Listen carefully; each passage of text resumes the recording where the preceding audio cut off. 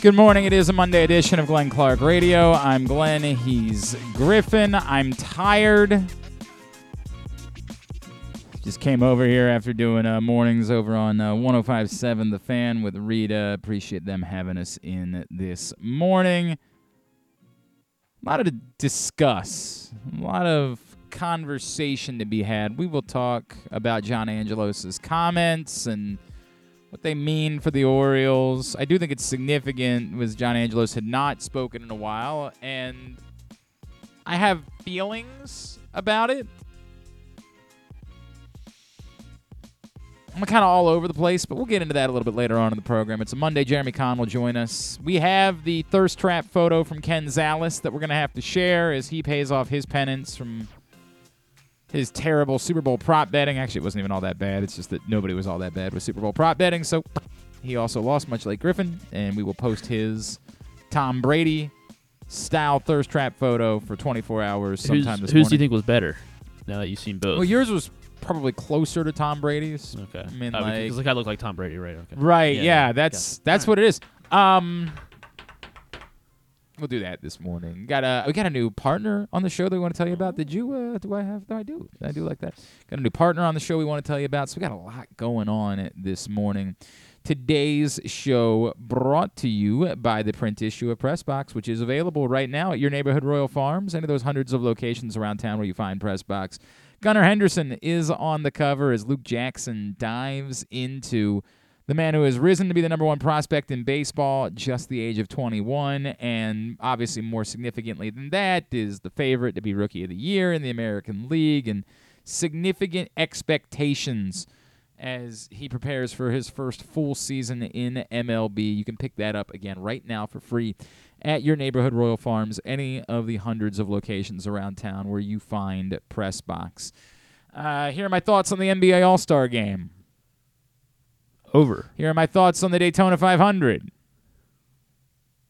Here are my thoughts on the XFL. Well, XFL was good. No, it's not. It's most definitely not good. A lot of different rules that Great. So that's NFL should have done. Here's for the sake of takiness, the NBA All-Star Game always stinks. Why would anybody be worked up about the fact that it stinks? I can't believe anybody says, this is the worst NBA All-Star Game ever. You have no idea. You couldn't possibly know that. It's the exact same thing every year. Stop. I mean, you're desperate for attention. It's the same thing. Either you're into it or you're not. If you're not, good news, change channel. There's a bunch of different channels.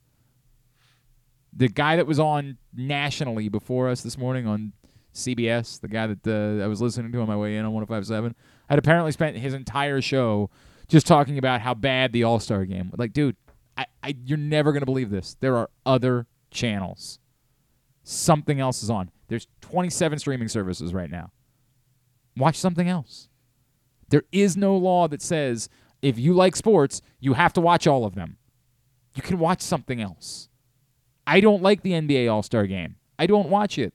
I'll watch the NBA. I like the NBA. I don't like the NBA All-Star Game. I know that Mac McClung was fun because Twitter told me on Saturday night. I sure as F did not spend my Saturday night sitting around watching a dunk contest. You don't have to do it. It's okay. If it ain't for you, it ain't for you. The Daytona 500 is not for me. The golf tournament that John Rahm won ain't for me. They're not for me. You know what I like this weekend? College lacrosse. Another great win for Loyola. Maryland bounced back against Syracuse. UMBC opened up the season with a win. Lots of good things. Lots of good things. That's what I'm into.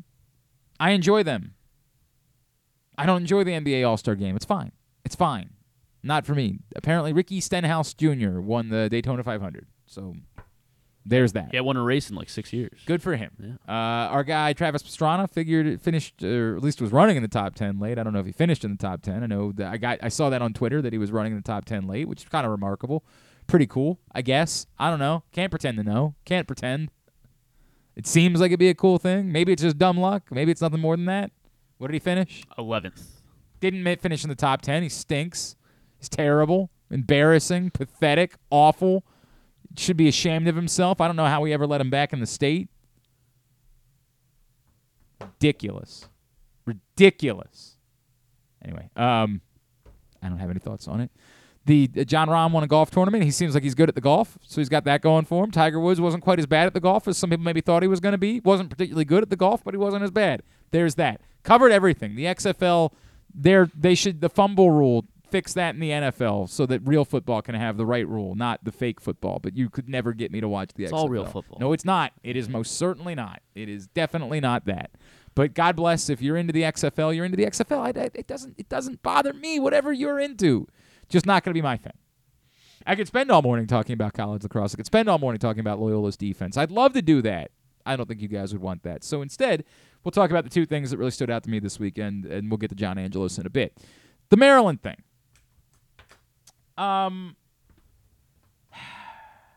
Also, tomorrow is when the franchise tag window opens, so this next couple of weeks are going to be significant in that department as well. The Maryland thing.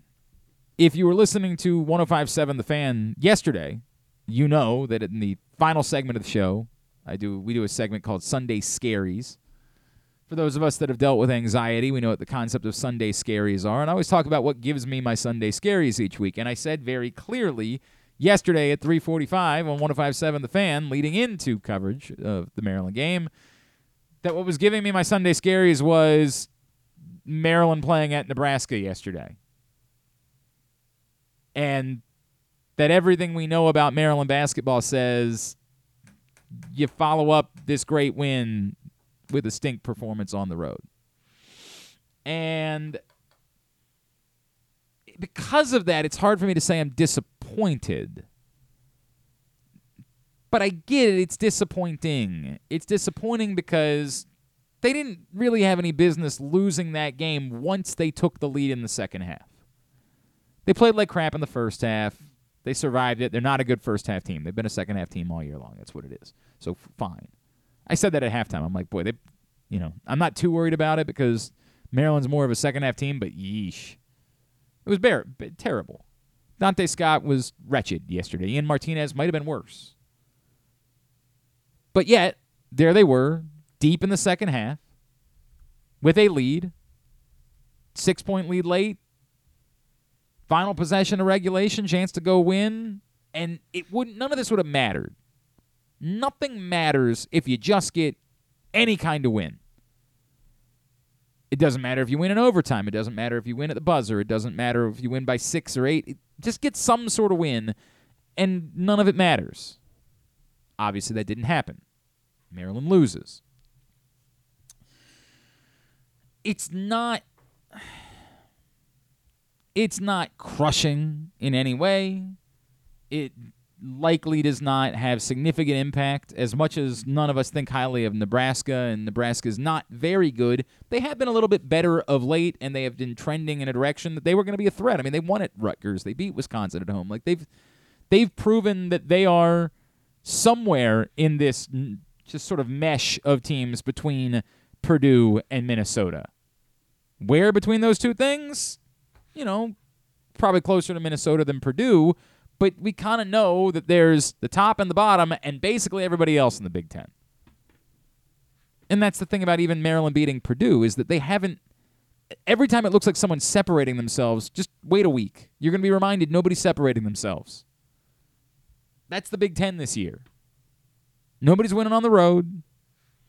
Nobody's all that good other than Purdue, and even that's measured. Nobody's all that bad other than Minnesota. That's what you got. Penn State's okay. Nebraska's okay. I mean, they're just not very... The top is only so far and the bottom is only so far other than those two teams.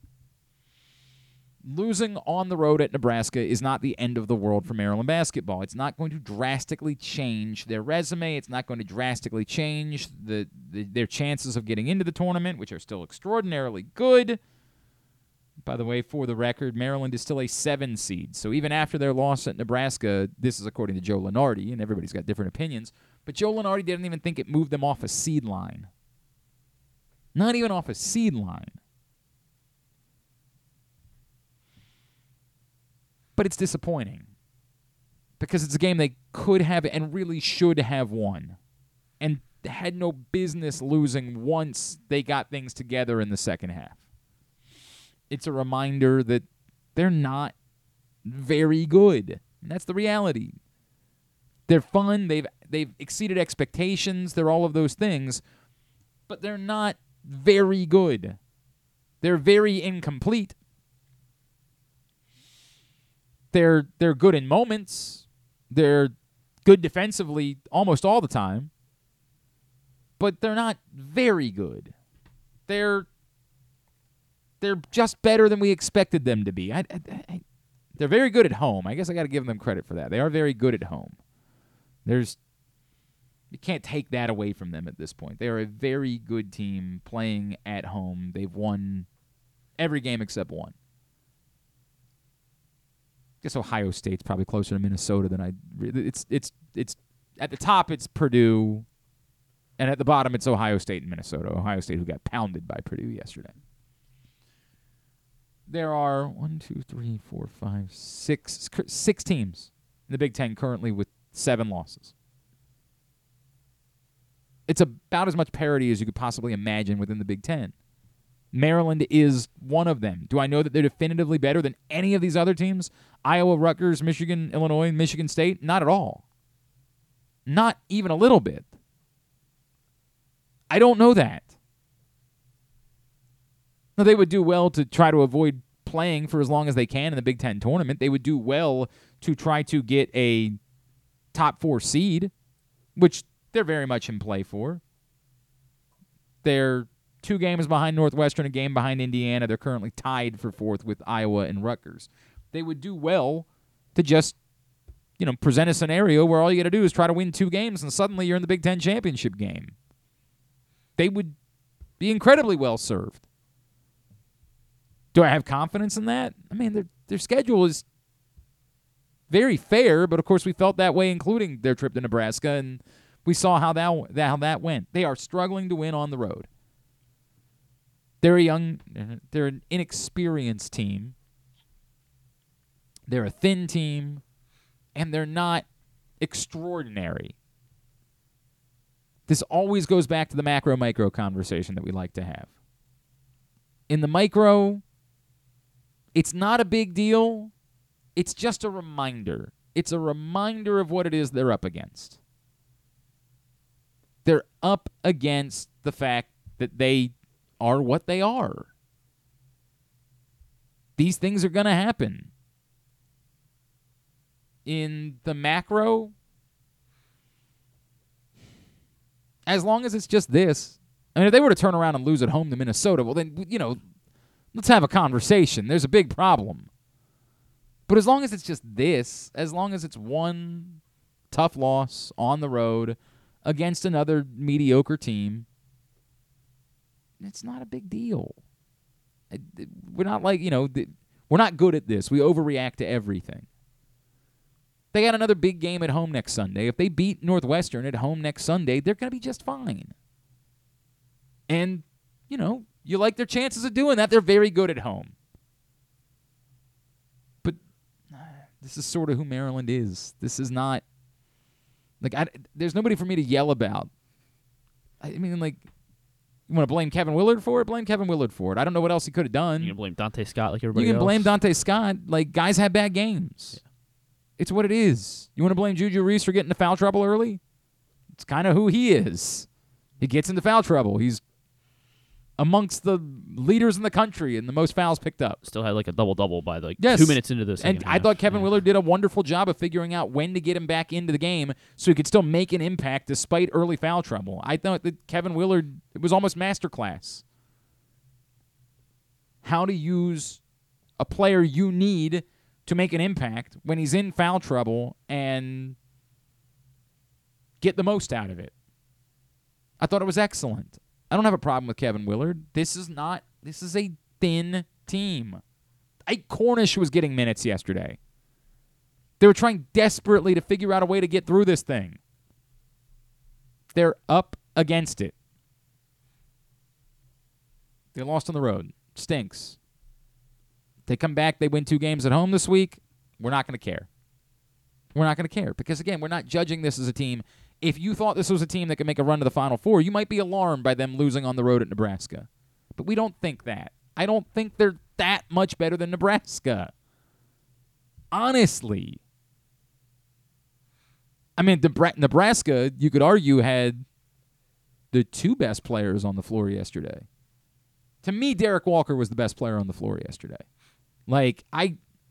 Derek Walker, the fact that he can not only be a post presence but also control the basketball, handle the ball, that's really impressive, man. I thought Derek Walker was the guy that wowed me the most. And then Tominaga, I mean, is he going to be a first-team All-Big Tenner? Yeah, he might be. I mean, what a wild story that dude is. And, knocked down some huge shots. Drew some big fouls. And Tominaga is a hell of a player, man.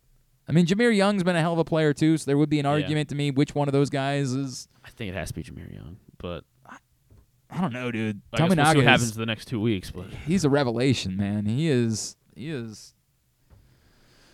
Whew. It's wild. It really is wild watching that dude play.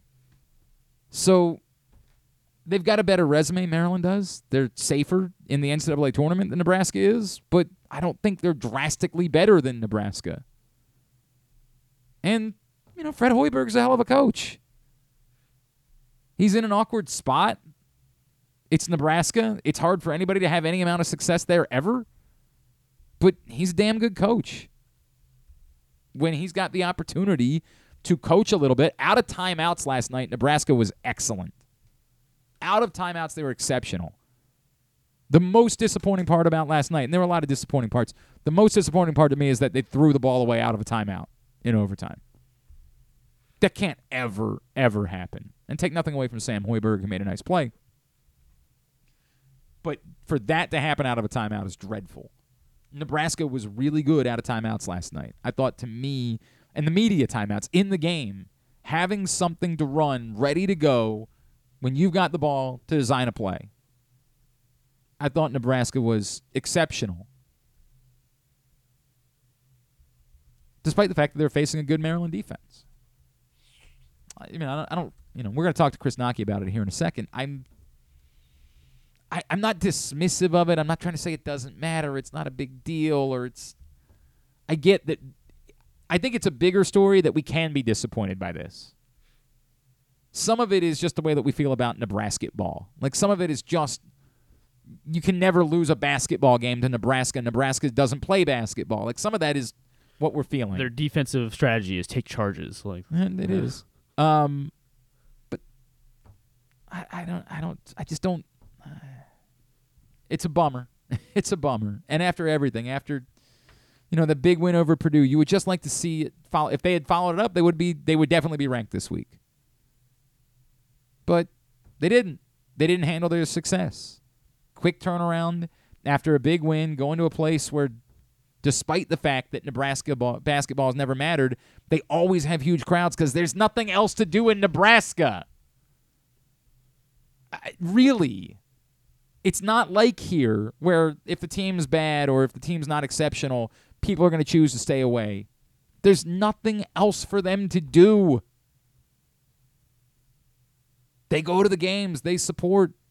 It's a great atmosphere. It's rabid. So you got to go to a tough place to play. After you just knocked off the number 3 team in the country, you're a team that doesn't have a lot of... It was kind of predictable. You could kind of see it coming. Not even kind of. I completely saw it coming. Disappointing. I'll give you that. Disappointing. All right. Today's show brought to you by PressBoxOnline.com/offers. PressBoxOnline.com/offers. Where right now, whatever it is that you want to bet on, we're getting ready for the NCAA tournament. So think about this. Go to PressBoxOnline.com/offers. You sign up with DraftKings. You make a $5 bet. You're getting $200 in free bets. You don't have to use them now. You don't have to use them on an NHL game tonight or an NBA game or anything like that. You can pocket those. You get to the NCAA tournament, you got $200 worth of free bets in order to use. So go right now. But I can't guarantee you that offer is going to last until the NCAA tournament because the offers are constantly changing. PressBoxOnline.com/offers. Click on DraftKings. Make one $5 bet. Pocket $200 worth of free bets that you can make now, you can make later, you can save until football season if you'd like. PressBoxOnline.com/offers. Sign up with DraftKings. Joining us now to talk a little bit more about a tough one for Maryland. They took on the Chin after a big win. He is, of course, color analyst for the Maryland Radio Network. Our friend Mr. Chris Naki is back with us now here on GCR. Chris, it's Glenn. It's always good to catch up. Appreciate taking the time. The way that I've described it is I don't think it's significant. I just think it's sort of disappointing. Maryland, it's tough to win on the road in the Big Ten anywhere, and they were coming off a huge win. It was a spot where you could see a letdown happening. It's just a bummer because it seems like it was a game that late in it they had no business losing after they seemed to take control. Yeah, I mean, I can't argue with that. I thought they were in great shape, up 7 or 8 with 7 or 8 minutes to play. They were also 5 at the under 4-minute timeout, media timeout. And so, the serve was definitely on their racket, and they had every opportunity. They had a great look at the end of the game that would have won it. They even had their chances in overtime. It's kind of a deceptive final score. They're down 1, inbounding the ball with 30 seconds to play, and with every opportunity to win the game. It's disappointing, but having been there, you sort of. I was very impressed by a couple of things Nebraska has done. First of all, you rarely get a coach with the huevos, with the guts enough to completely change the way they play in February. And Fred Hoiberg has done that. The crowd was phenomenal in that place. I'm sure it came through on TV, but it was a big-time environment. I think the town out there has embraced the sort of mini turnaround that Nebraska has had over the last 3 weeks or so. And that was a big part of it, too. I thought that, they rode their crowd a little bit like we rode our crowd on Thursday night. And, it was disappointing because, as you said, Terps had put themselves in a position to win a big game on the road and to keep the train rolling. Yeah, that's it. That's the, just to sort of keep building this momentum. And we know this is a tough place. The other thing that jumps out at me, Chris, is that they've got good players. Derek Walker's a hell of a player. Tomi Naga is a revelation, man. They might not be a great team, but they've got good players, and they're pretty well coached. Oh, they're very well coached. They also play a style that I think, people enjoy seeing. That,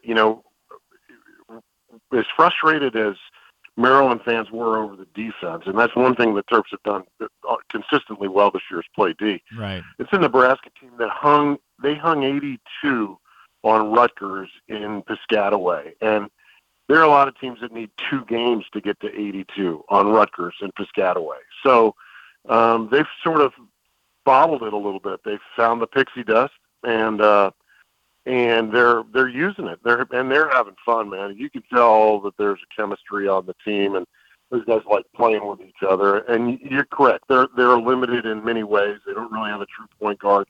They've had some real issues with injury. They had some issues with injuries in early January, but as a guy who used to coach and knows how hard it is to sustain things, particularly in light of some really serious injuries, it's impressive what they've done. But even so, Terps had the game. Terps had every opportunity to win it.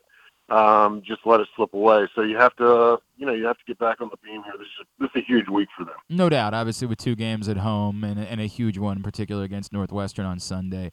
Chris, it's always difficult when we have these conversations, right? Because there's such a micro-macro thing when it comes to Maryland, right? Which is that this year matters because it's the year that's in front of us. These are the games that are being played. But I think, big picture, we're all capable of saying, hey, look, they've surpassed every reasonable expectation.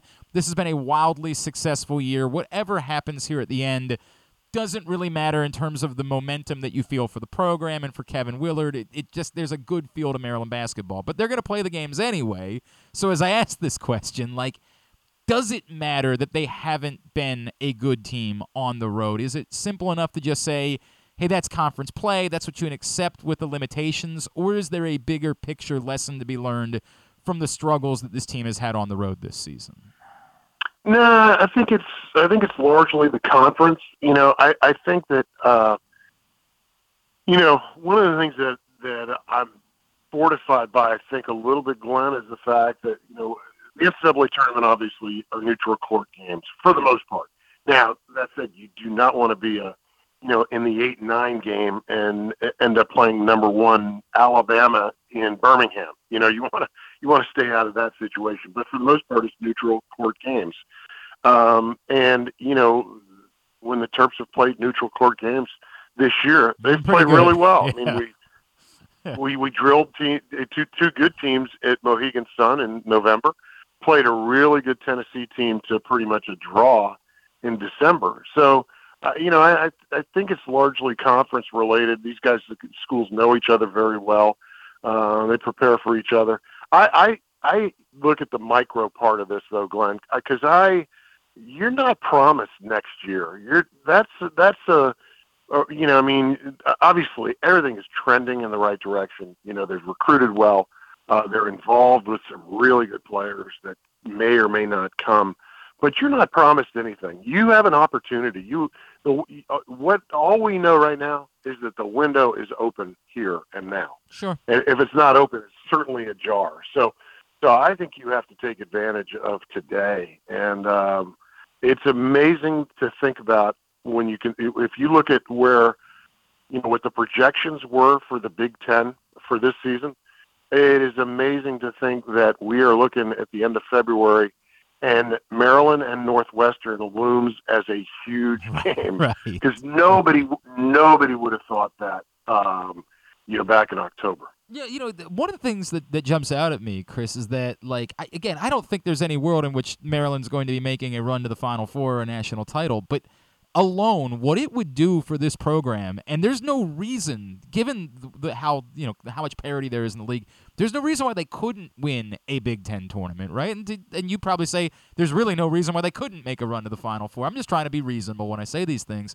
What it would do for this program just to win a conference championship at this point would, given how few of those types of significant achievements there have been over the last 20 years, it would be, I can't even begin to describe the energy and how much it would electrify this fan base for this team to go win 3 games in 3 days if they can lock up a top 4 seed. Yeah, I'm going to look at this a little different way, Glenn. I was really interested to read some of Matt Painter's quotes after the Purdue-Maryland game, and I think maybe I saw these after the Ohio State game yesterday where they spanked Ohio State. But his focus is not, and maybe he's saying this as the number 3 ranked team in the country, his whole thing is, hey, we've done enough to put ourselves in a really good position, going into the NCAA tournament. I think Kevin Willard probably feels similarly. Sure. And Painter's thing is, I'm not focused on the Big Ten tournament. I want to do well there. I want our fans to have a great weekend. If we win it, we win it. But there are greater things on our plate here, and that would be the NCAA tournament. And I think you have to catch serious lightning to win a Big Ten tournament where you're playing 3 games in 3 days. Conversely, the NCAA tournament, while it's certainly hard to win, it's the history of the NCAA tournament is filled with guys who make star turns for 3 weeks. Sure. There's no reason why a guy and it's usually a point guard. It's usually a guard. It's a Randolph Childress. It's there are guys who do that during the course of a tournament. Actually, Childress did it during the ACC tournament. But the point is that why couldn't Jameer Young be that guy? Why couldn't X be that guy? Whatever. But so I don't know. I kind of focus on the NCAA tournament. I'd love to make some noise in Chicago, but this team is has kind of certified itself to be in the NCAA tournament. I'm looking forward to that. I get it. I completely understand what you're saying. I feel like we're talking with Chris Nockey, of course, Maryland Radio Network here on GCR. The Jahmir Young thing is fascinating to me right now, Chris, right? Because I was talking to Juju last week, and you could hear in his voice, again, not dismissing this year at all, but you could hear in his voice the way he was thinking about, and of course he knows John Lamothe really well, and some of these guys that are coming in, what this team could do a year from now. Do you have it's so fascinating. I've always been the guy that said, hey, when you have an opportunity to go get paid to play the game that you love, go do it, right? Because you're only going to be able to do that for so long. But NIL really does change things. And for a guy like Jahmir, who is probably not going to end up being an NBA player at any point, I don't want to dismiss that, other guys have been able to do it, but he's probably not going to be that guy. Might it make sense for him to look at everything here and say, hell yeah, there's a real chance for me to take a fifth year and still be able to make some money in the process and go accomplish something amazing next season? Yeah, I mean, I think there's a likelihood of that happening. I think that Maryland has the wherewithal, i.e., the resources, to be able to keep a guy like that. And I talk to NBA guys who come through Xfinity all the time, and talking to a couple of guys before, I don't know what game it was, maybe Indiana or one recently. The Terps were sort of on a roll a little bit, and so the two guys who were standing there talking, and they were saying, could Jahmir come back? And I said, yeah, he could come back. The alternative is maybe go overseas, right. or and I asked, I said, what are your thoughts? And right away, they both said he should come back to school, because there's not, just not. There's such a big delta, Glenn. And I think we've talked about this before. Such a big delta between being a really, really good college player and being an NBA player. It's almost like it's a different sport. So, and Jahmir, and there's no crime in being a really, really good college player at all. So he's got to improve some parts of his game, 3-point shooting, things like that, to be able to go play professionally. Maybe it's in his best interest, and maybe I'm not objective and I just want him to come back. Right. Maybe there's something to that too. Yeah. No, look, man, I would, I think it's been thrilling to watch him play. It's been such a great story of this season. The team wins. It's always fun to see a team win. But for a kid from here to be able to come back and prove himself at this level and to want the ball in big situations, I'm not trying to make like a Gravis comparison, because Gravis is one of the greatest players in school history, but there's just something that makes a season like this more special when you have a story like that. Yeah, and the team, where would this team be without him? Lost. I mean, I think he's played to, and I do get a vote on this. I vote for the All Big Ten team, and it'd be interesting to see how this all shakes out, because there's some really worthy guys who are having very good seasons, and I'm really hoping that Jahmir earns what he's, gets what he's earned, in terms of all Big Ten recognition. No doubt. He very much deserves it. He has been outstanding. Chris, before I let you go, yesterday, obviously not the greatest day for Dante Scott, not a great day for Ian Martinez either. Look, this is college basketball. People that are trying to kill these guys, like Dante Scott, I think for the most part has played really well this season, and Martinez has been just about the only thing that they could count on depth-wise. Now, Patrick Emilian has certainly lifted his game, and I don't want to say revelation yet, but he's been a huge help of late. I don't know what else there is to say other than sometimes guys just have days that aren't their days, right? Is there a bigger story there? No, and I think there's something to that. I think the other thing is, to Glenn, not to mix metaphors with sports metaphors, but I was watching the game and I'm thinking, Dante just looks like a guy who's pitched a lot of innings. Yeah. And I think that he just it looked like he was just running in mud to me, and just he was slow. He just wasn't on his game at all. He was able to get 7 rebounds. I was surprised to see that by the end of the game. But he's going through the kind of game where he dribbles when he should be shooting. He shoots when he should be attacking. Just really out of sync and out of sorts. And the development of Emilian is huge, because he doesn't just back up Julian Reese. He also backs up Dante at that power forward position. So Situations like that, it's nice to be able to, and it might be one of those things that Willie looks at. Hey, down the stretch of games, if Dante's struggling, I'm going to try and play Julian and Patrick together. Wow. He was limited yesterday because Juju was in foul Julian trouble. had foul issues. Yeah. So, but that might be something that you look at. And Ian Martinez has been great. I mean, defensively, he's been outstanding. Been a huge spark off the bench. We didn't get the benefit of replay on some calls that were made. There were a couple of tough charges that were sure. But particularly one in the second half. Ian got a really tough shot to drop, but they called a charge on him. It looked like the big fellow was moving the whole way to me, but again, I'm not objective here. So you play on, you get an opportunity to do it again on Wednesday night. That's when we'll hear Chris Nockey, of course, next with Johnny and Walt Williams as Maryland takes on Minnesota. What about the podcast? What's your plans this week, sir? We've got a couple guests lined up, including in a couple weeks John Beilein. I hope to have John Beilein on the show. Cool. We've had great guests over the last year or two. Jay Wright, Tom Izzo, Fran McCaffrey. We've probably had 25, 26 coaches. Bruce Pearl's been on.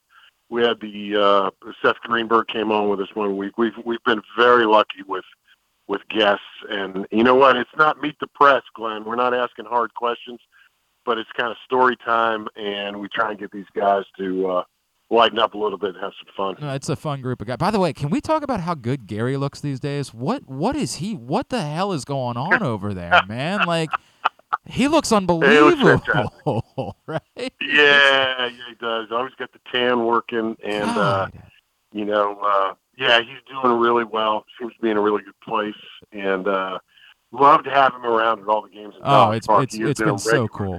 It's been so cool seeing that. Somebody's got to let Jim Boeheim know, like, hey man, maybe if you're frazzled, like, just take a step away. Life is gonna be all right. Look how good Gary's life is. Jeez. Yeah, exactly. Hey, at ex-Coach Nockey on Twitter is how you follow him. Chris, always appreciate you, man. Thank you for taking a couple of minutes for us this morning.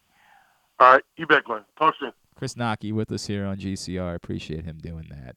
That's not a joke, man. Every time I see Gary Williams, I'm like, holy hell, what the hell is going on there?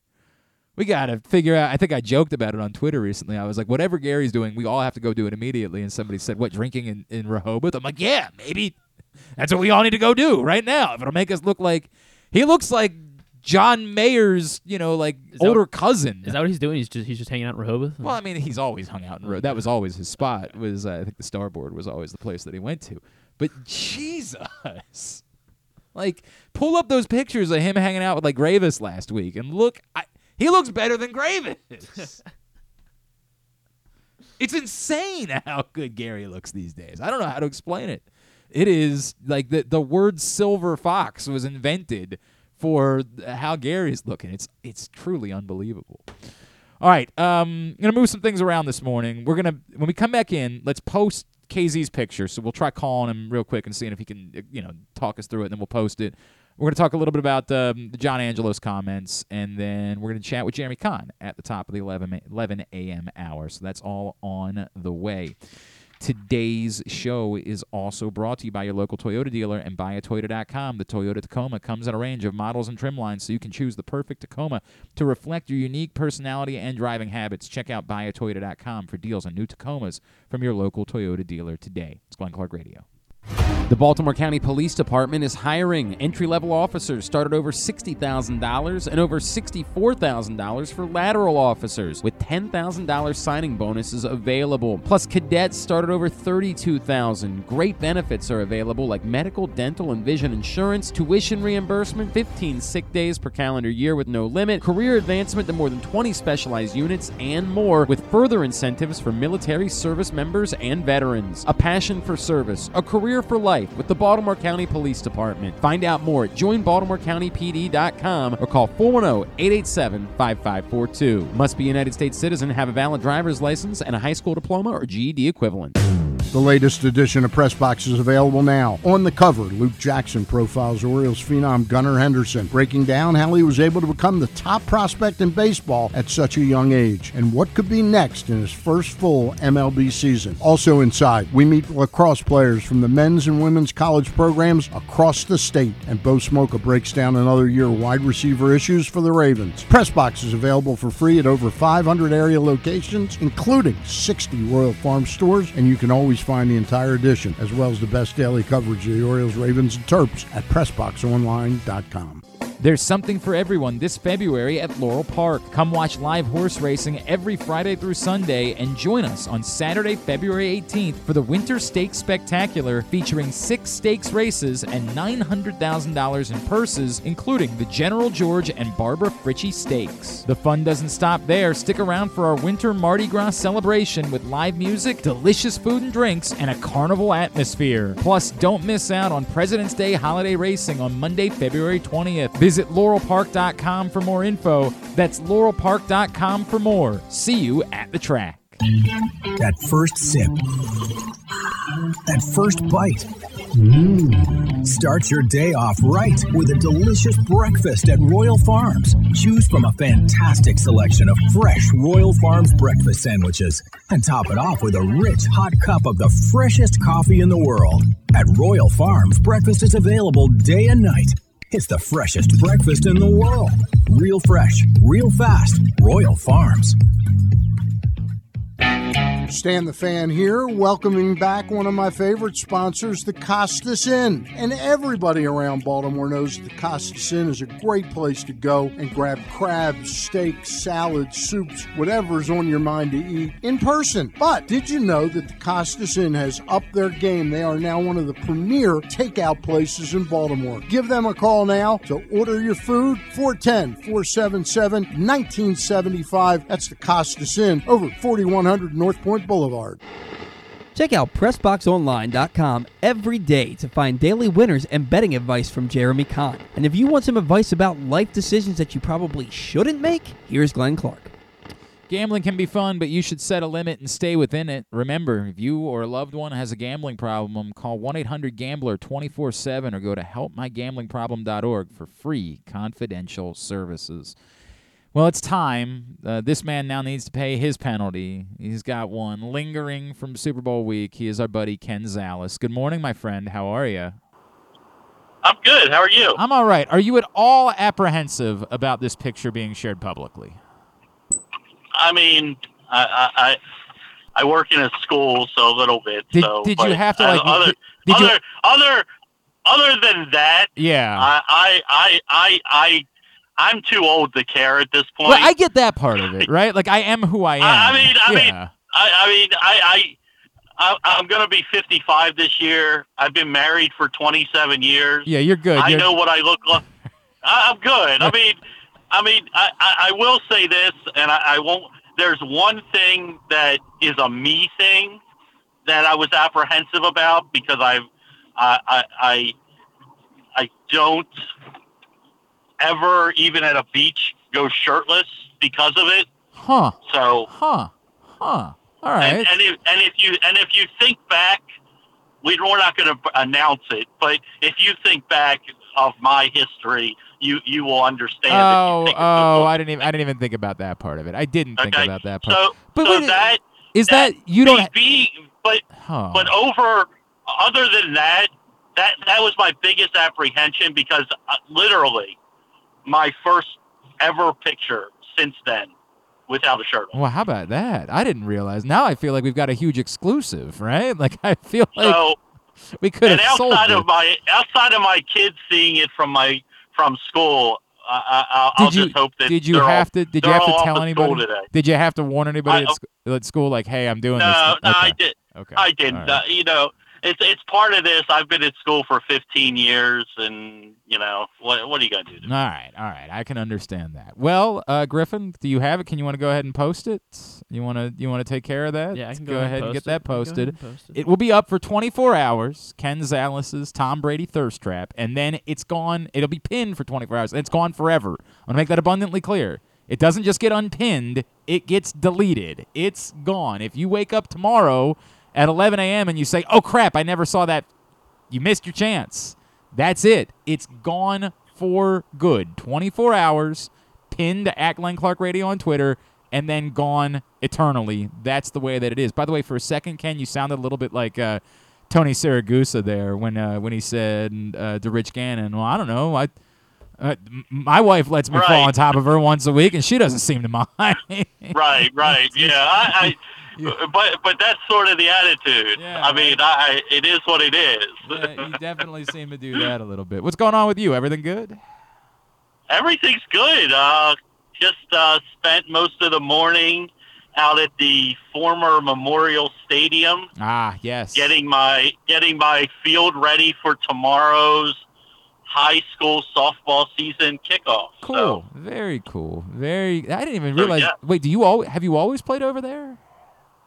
this will be, I can't remember exactly, but it'll be the 7th or 8th year Oh, that's cool. that has been our home field. That's really cool. I remember the first time when they opened up that field. They did an event with Cal Brooks and I want to say Brady Anderson might have been there as well. And Luke Jones and I went over for the day. And I think it was the first time Luke had ever been in the presence of some of those guys. And it was a really cool moment. I remember thinking back very fondly of that day and how neat it is that they ended up using that space that way. It's just a really cool. Someone Griffin's age will never understand, right? It just won't. Right. That's the thing. None of the kids understand, but our umpires and coaches that come understand, and it's cool. And there's a guy from the neighborhood that somewhere from Mayon actually puts up the here sign where it would have been. Oh, it's awesome. In Memorial Stadium, so it's kind of cool. That's awesome. Is there a receiver that you're in love with? Not in love with, and it's really weird when we talk about receivers because I don't know who the quarterback is, and I don't. Thanks for that reminder. So let's talk football. The kid out of TCU, Quinn Johnson, who's 6'4", runs like a deer, catches the ball it's at its peak. I love that kind of receiver. That's 6'2" to 6'4", 220 to 230 pounds that can run, to get out of breaks, and fights for the ball at its highest point. I like those type of receivers. I don't know if that's the type of receiver the Ravens need, or do they need a kid like Scott that is 5'11", is a speedster, and can take the top off so to your point, of a defense. Yeah, the thought would be if Bateman is fully healthy, right, that you wouldn't you want the complementary guy. I know a lot of people talk about Jalen Hyatt from Tennessee as being that guy. I love Addison. I love Addison from USC. I just don't think he'll be there when they pick. But if he was there, I think he's a no-brainer pick. He's been arguably the best receiver in football at two different schools with all kinds of different offenses that he's been able to fit into. So I would love for them to pick him. He could be a nice, then you have two outside guys. Maybe you can use one in the slot a little bit. It's really hard. You got a new offensive coordinator. We don't know who the quarterback is. We don't know what kind of scheme they're going to run. So the one thing I like about the offensive coordinator, it seems like he does whatever the personnel is, he can work through it.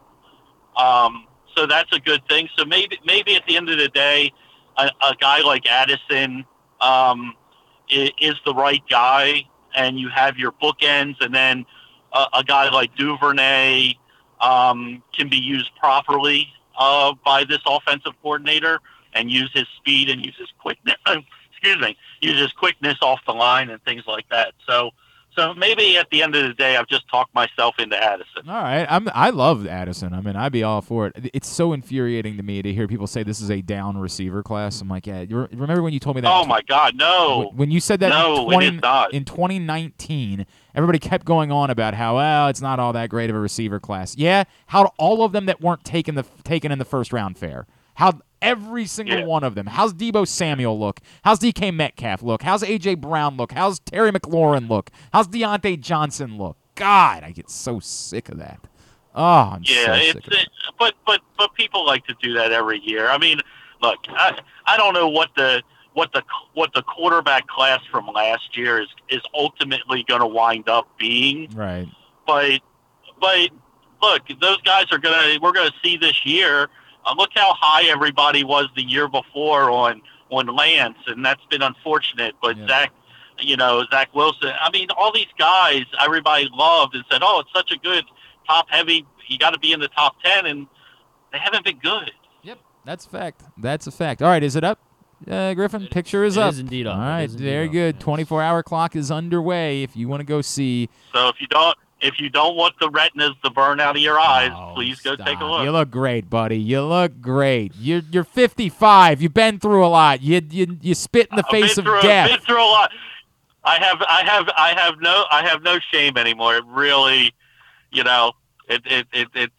not that embarrassing to me. All right, love you, buddy. How Appreciate. many did I get right, by the way? I know we tied. Did I get any right? Oh, you actually did quite well. Like everybody went 500 or better. Everybody was 5 and 4 or better. The problem was everybody was 5 and 4 or better.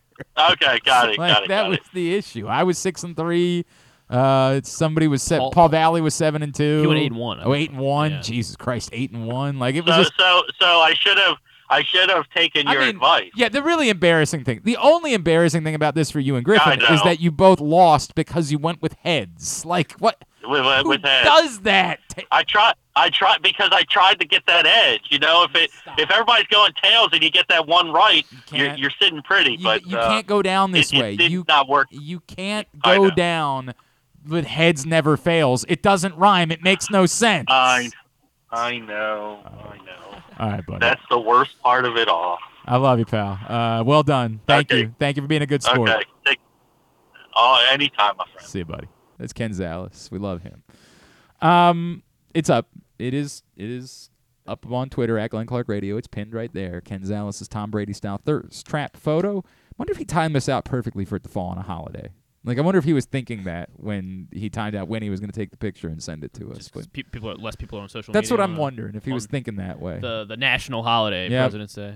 Yeah. It is a federal holiday. That's the way that it goes. But it's up right now. All right, let's spend some time here because we'll bring it up with Jeremy Conn in a minute. Also, later on in the show, Xavier Scruggs from MLB Network Radio is going to join us. And, I heard him talking about it this morning on the way in. The comments from John Angelos. I want to decipher a few things, right?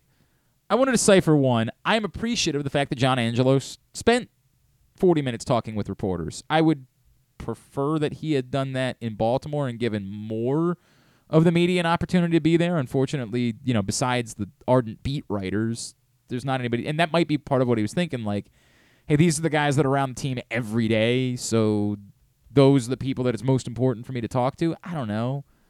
I would have liked for this to have happened in Baltimore before everybody left for Sarasota, all the beat writers left for Sarasota. But, like, the TV folks weren't there, radio folks weren't there because there's just not a budget to send people down to spring training for more than, a week.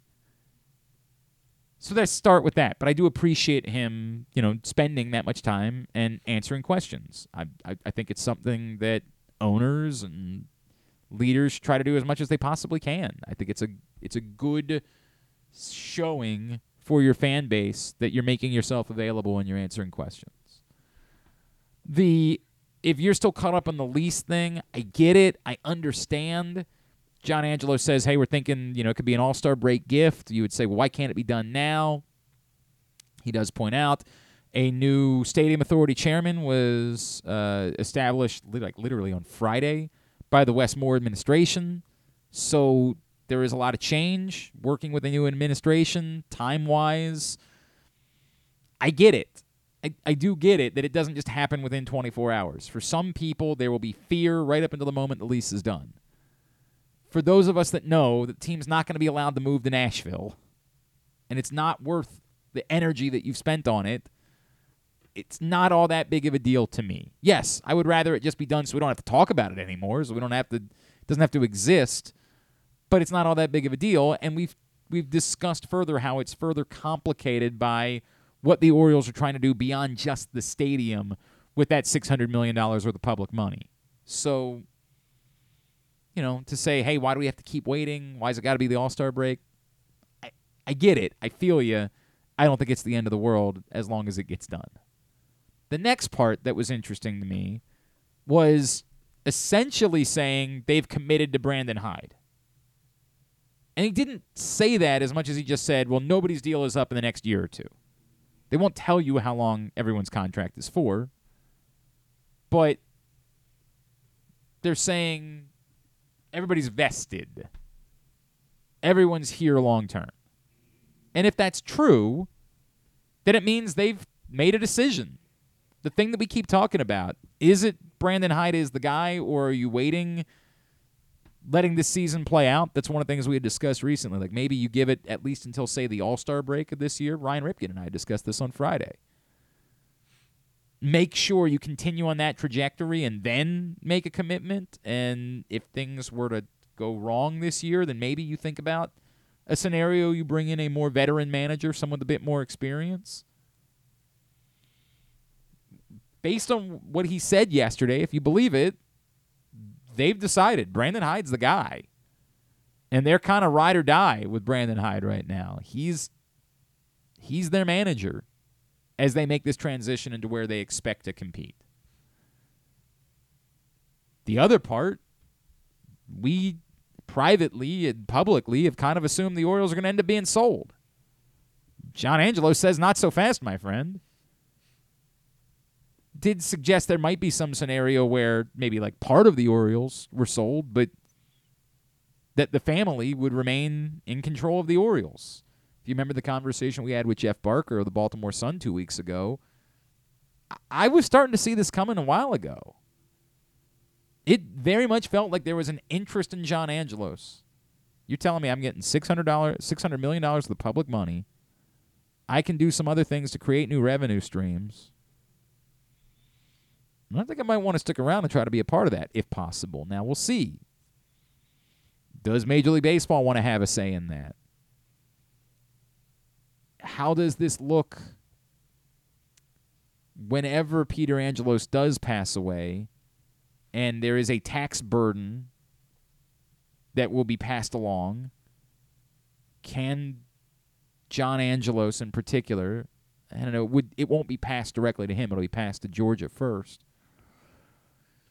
Can the next generation afford to be the owners of the Orioles? Can they create enough new revenue to profit in order to continue to own the baseball team?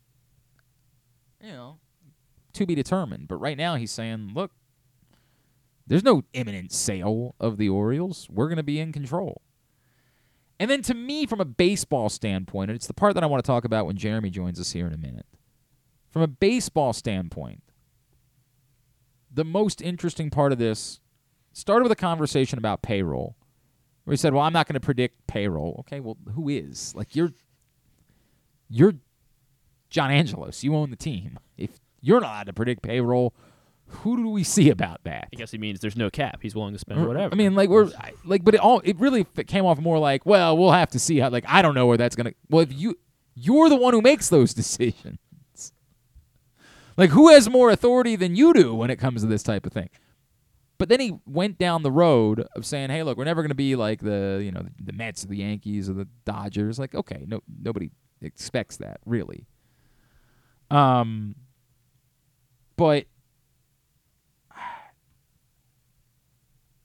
I'm concerned. The comparison he made, the exact quote was, I'd be disappointed. Sorry, it's not the exact quote because I'm not reading it. I'm trying to remember it, so I won't say exact quote. I'd be disappointed if we weren't the next Tampa. And that was really interesting to me. And we spent a lot of time this morning on 105.7 The Fan talking about that. Because in theory, that probably sounds good, right? Tampa's regularly competitive. They're in the mix every year.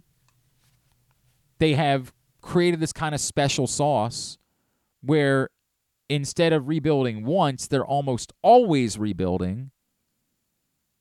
And in the process of almost always rebuilding, they're maximizing value.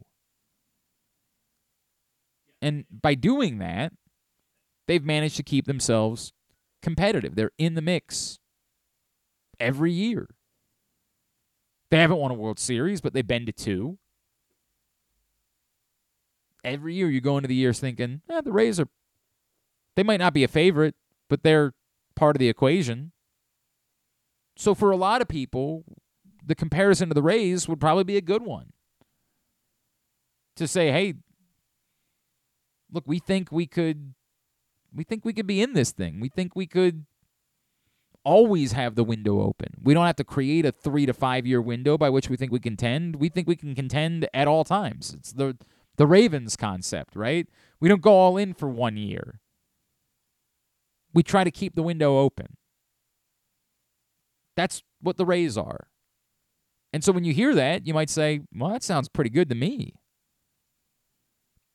But there's a flip side to it, which is that the Rays also, in attempting to maximize value, don't always stay committed to their guys. They've been committed to some. I pointed that out this morning. Kevin Kiermaier has been around for a little while. Evan Longoria had, a decade run. Ben Zobrist had a 9-year run. It's not every player that's succeeded has immediately been moved at the first opportunity the team has had. And when we use terms like career Orioles or career Rays, we have to redefine this. Once upon a time, the concept was you played every game of your career with the team. Adam Jones was a career Oriole, but he played 2 other places, one before, one after. He was a career Oriole, though. You have a decade run with one team. I think it counts as being a career player somewhere. I was to understand that the concept of the rebuild was to be the next Houston. That's why they hired Mike Elias, right? That's why they hired Sig Mejdal. Brandon Hyde, who had been through something similar in Chicago. The idea was to become the next Houston. Rip it down to studs, build it back up to win a championship, do what's necessary once you've gotten there, spending money, whatever it is, in order to get to the place where you can win a World Series. This is a proclamation that, no, we're not the next Houston, we're the next Tampa. And again, to some people that might sound good. But for me, and wanting to fall in love with a baseball team, and wanting to be able to talk about these players and not immediately have someone say back to me, yeah, well, Rutschman's just going to be a Yankee in 5 years anyway. Announcing that you want to be the next Tampa concerns me a bit. Not because I don't like the idea of competing. I think that's a good thing. But what I value even more than that is trying to compete, win a championship, and have baseball players that you can plant your flag with and make you fall in love and have romantic feelings about going to a ballpark. And Tampa, for the most part, doesn't operate that way. They operate on data. They operate on maximizing. They operate like a consulting firm, not like a romantic baseball club. Let's talk more about that. When I think romance, of course, there's no one I think of more than our friend Jeremy Kahn from the Big Bad Morning Show on 105.7 The Fan. Dude, I got to tell you, I thought today's show the best morning show I've ever heard on 105.7 The Fan. It's arguable. I mean, it's right up there. All other shows at best would tie for second. Yeah, so. right. Tied for second. But yeah. Oh man. Wait, how many hours of radio are you doing? Oh, today? I'm running. I think I might just stay on all day. So this is. I don't even know if you know this. On top of everything else, Bruce was coming on at 9 after us today. Mm-hmm. He thought he was on at 10. Oh, great. So I got a phone call during a commercial break at 8:45. Hey man, can you stick on for a little while? Yeah. No Can problem. you stick on past the time that your show Yes, actually correct. starts? No problem. That's what I said. I'm like, Bruce, I got to do another show at 10. He's like, oh, no, I'll be there. Promise. All right, buddy. That's great. Oh, man. So it has been a day. All right, so I know that we normally do silly things, but I'm having this conversation about John Angelos yesterday. What do you make of this question that we were talking about this morning, which is, as good as it sounds to be competitive, when John Angelos says, I want us to be the next Rays, I think I'd be disappointed if we're not the next Tampa. I think it sounds good to a lot of people because, well, the Rays are, as we say, they're always competitive, right? They're constantly cycling through. They're maximizing a lesser payroll in order to get the most value, trading players out. Well, what's cooler than having one Chris Archer, having 4 Chris Archers, right? Like, that's just the way they think, the way that they operate over the years. Yeah. That's different than what I thought this was supposed to be, which is I thought they were supposed to be the next Houston, and it concerns me that they're not going to be invested in spending the money even on their own players to make sure they keep them around, and that they're more inclined to say, let's just keep swapping them out and let's just keep bringing more guys in and hope to, do this the way that Tampa has done it. Yeah, I mean, look, I think sometimes it's that word raise because we all associate that with the one team that's been doing business right for a long period of time, but they're also the cheapest people in the industry. And I think you can run your business like the Rays, but you got to be able to spend money. I mean, you're better than a mid-market team. I mean, you can at least be in the middle, somewhere in the middle as far as spending. And I mean, if you're running it like the Rays and your payroll is around $50 to $70 million a year, in this division, I don't know that 2 teams are going to be run like that. And then you have to be, and they have been, to their credit, perfect with trade. So I don't like hearing that, although I think it's being more said like the fact that they're not spending money now, that they want to be run like the Rays.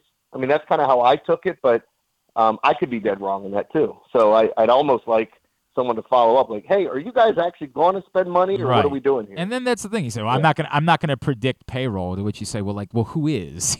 Like you're the Orioles, right? Like there's not somebody above you that we can go ask instead. And that's I think this is what this comes back to. I'm optimistic about the Orioles. I think there's every reason to be excited about this baseball season, but I still around town I want to have these conversations. And even this morning I got back. Yeah, well, Rutschman's just going to be a Yankee in 5 years anyway, so what the hell, why do I care? And there is a party that wants to be like, well, hey, enjoy the moment, right? Like, can you not enjoy the moment in the meantime? But I do get it if you think this is going to be a team that's just going to keep saying, well, we're just not going to pay players that much, then I know why you fear it. I know why it's hard to embrace and fall in love with a baseball team if you just think the guys that you're rooting for are going to turn around and be gone in a couple seasons. Yeah, because the sad part is, and look, anybody expecting the Angelos family to run this other than a business, I think you guys are sadly mistaken. It's not like, Steve Cohen with the Mets. He's willing to go out and spend as much money as he wants to. He doesn't care. He wants to win. That's the bottom line. I don't think he's using the Mets as an organization to make money. Ultimately, he will. But I think this is like his baby now. Like he's willing to spend, but he wants to see them win. And your ass is on the chopping block if they don't.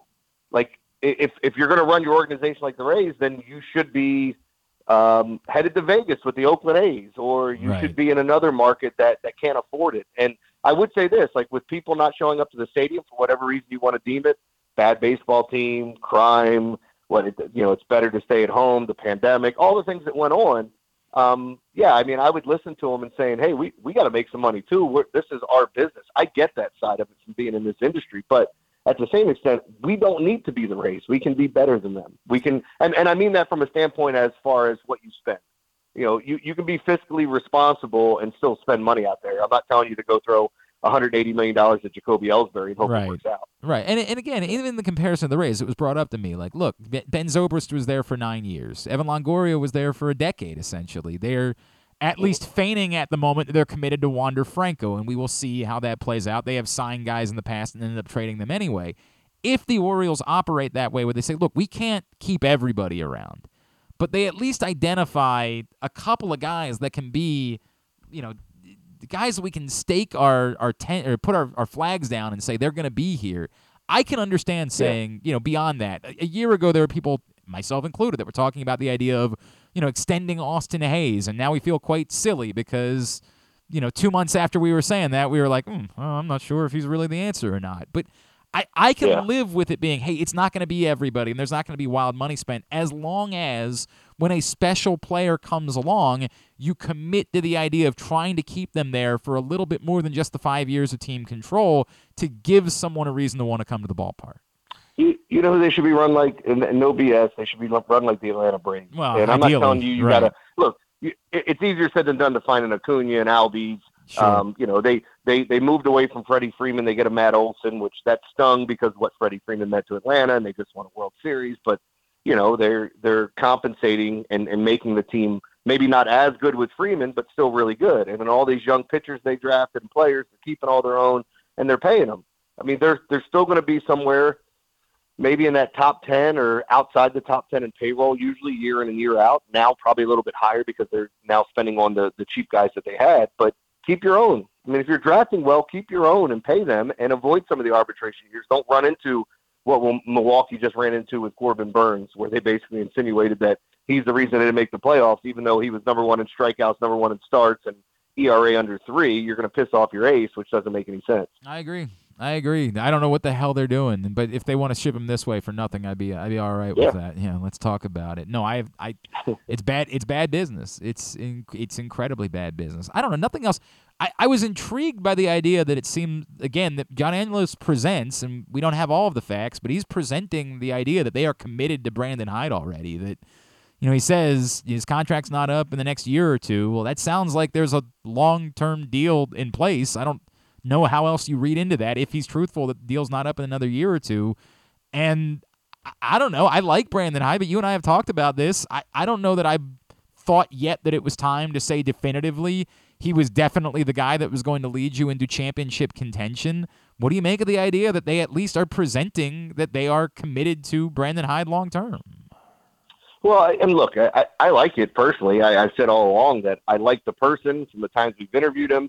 I think he obviously knows baseball. I mean, you go back to who he's worked under and who he's worked with. He's a lifetime baseball guy. So I'm comfortable with it, and the fact that he's bought into analytics. I feel like there can't be – like you can't bring Tony La Russa in here and all of a sudden expect things to work when you got an analytical front office and then you've got this old school guy. Not that there's anything wrong with even being old school, but I think the game is changing clearly with advancements and understanding – strategy and, where you want to place guys. And now it's going to even be altered with the shift and everything and some of the other stuff that's being banned and different things you can do. So they're going to have alternate information for that stuff. So I like Hyde. And the fact that I think everybody on our show had said we want to see him with a halfway decent team to see what he does. I don't even think last year's team was, in essence, halfway decent, but they played above board. They played way better than we thought. And I want to see that for a full season, and then, I mean, they can ultimately make their mind up. They still got time on that contract, but I'd be interested in re-signing him. And again, it's still early. It's just after this 1 year where they've had success. I mean, I like Brandon Hyde. I do. I just wonder, like, what happens if this year things go a little bit south, right? Like, and I don't expect it. It doesn't even make sense. But what if they did? And that was sort of my thought process. Just maybe give it one more year.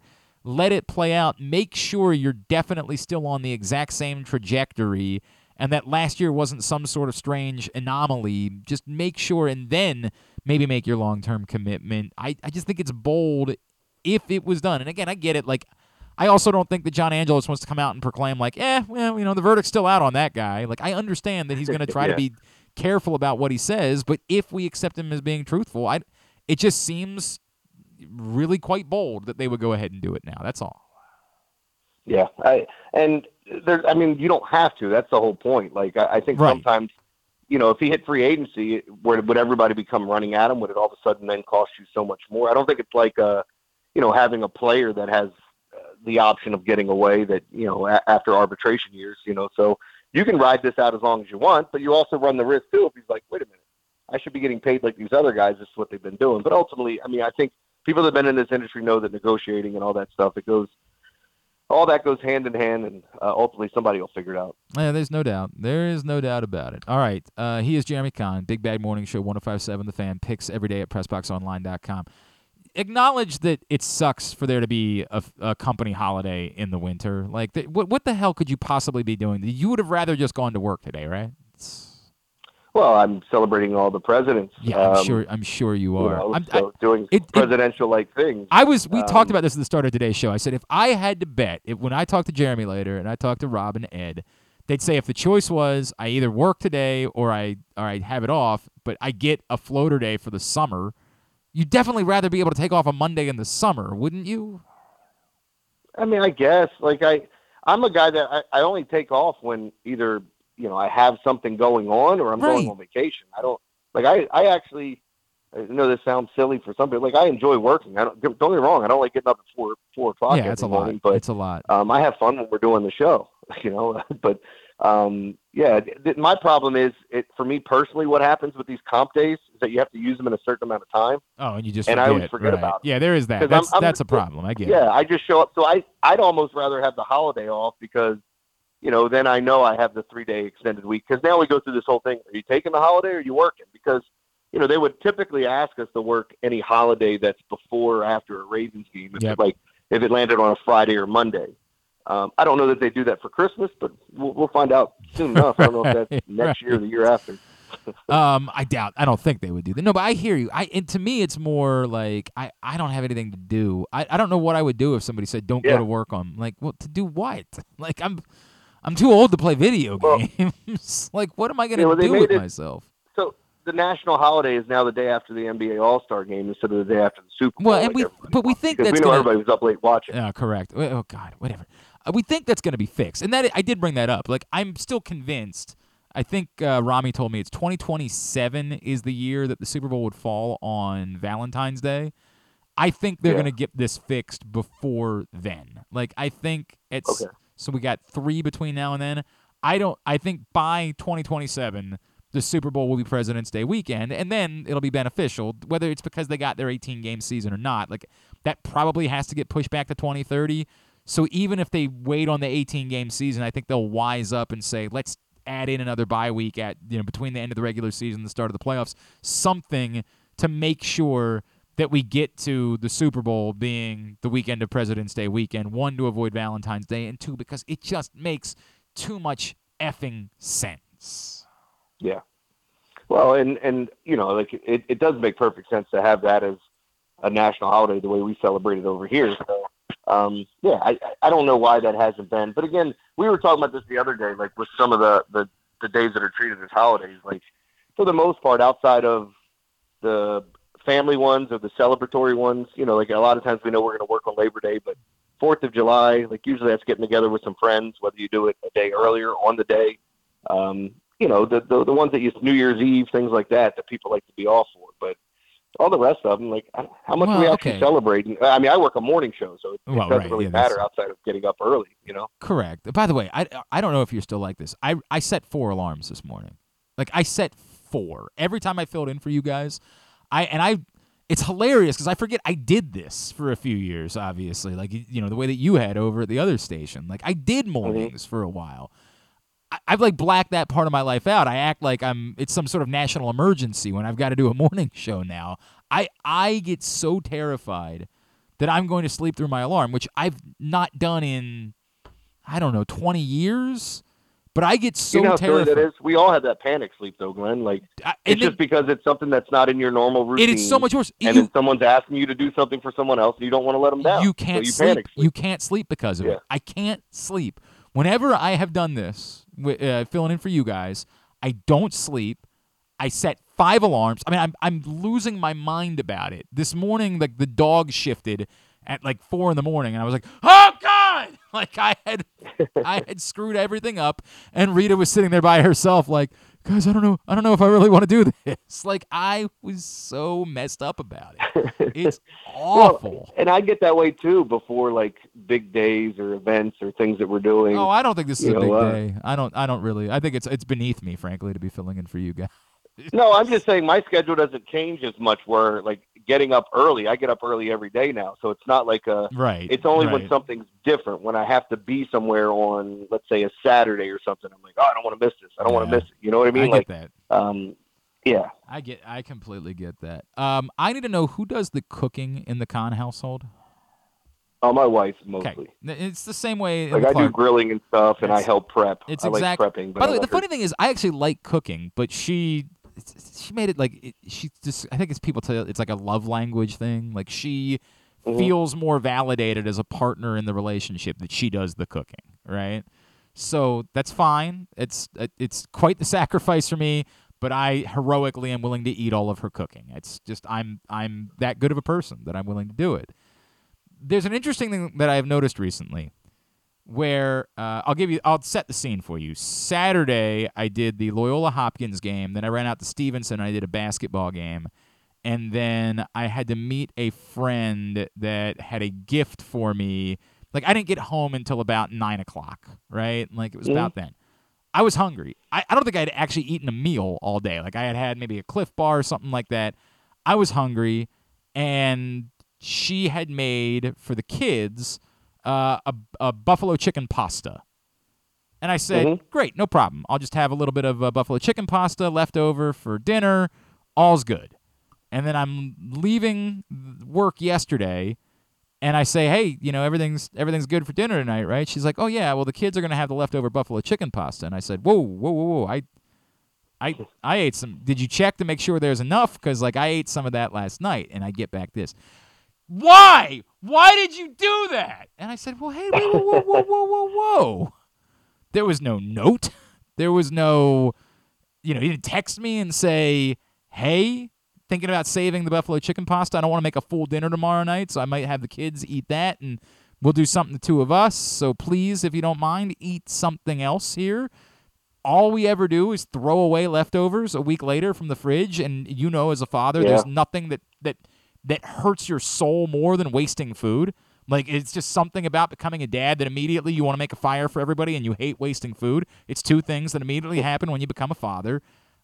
Do you have these leftover problems in your house? Like, is it too much for me to ask that this not fall on me to try to read your mind about what you were planning on doing with the various leftovers, and maybe suggest that if you wanted to do something with the various leftovers, you perhaps leave a note for me that says something like, don't eat, have plans for tomorrow, eat something else, fatso? Yeah, well, see, I guess my wife is the leftover king. Like, I don't know how she does it. She'll eat the same thing 7 days in a row. God bless her. God bless her. Yeah, and food is fuel, and I can't do it. Like, if I really like something, if I really like it, you might catch me eating it 2 days in a row. Like, it's just no more than that. I can't. I just don't know what it is. I want something different. So, Mrs. Clark, by the way, is she would prefer we just throw everything away the first time. Like, she wouldn't even keep it for a day. She'd just say, well, let's just get rid of it. I'd be like, just not my wife. She wants to save everything. Well, we can reheat those French fries in the air fryer now. No, throw those damn things out. I don't want anything fried. Everything. She's like, it doesn't taste the same. I'm like, I know it doesn't taste the same, lady. I just also know that we're not billionaires.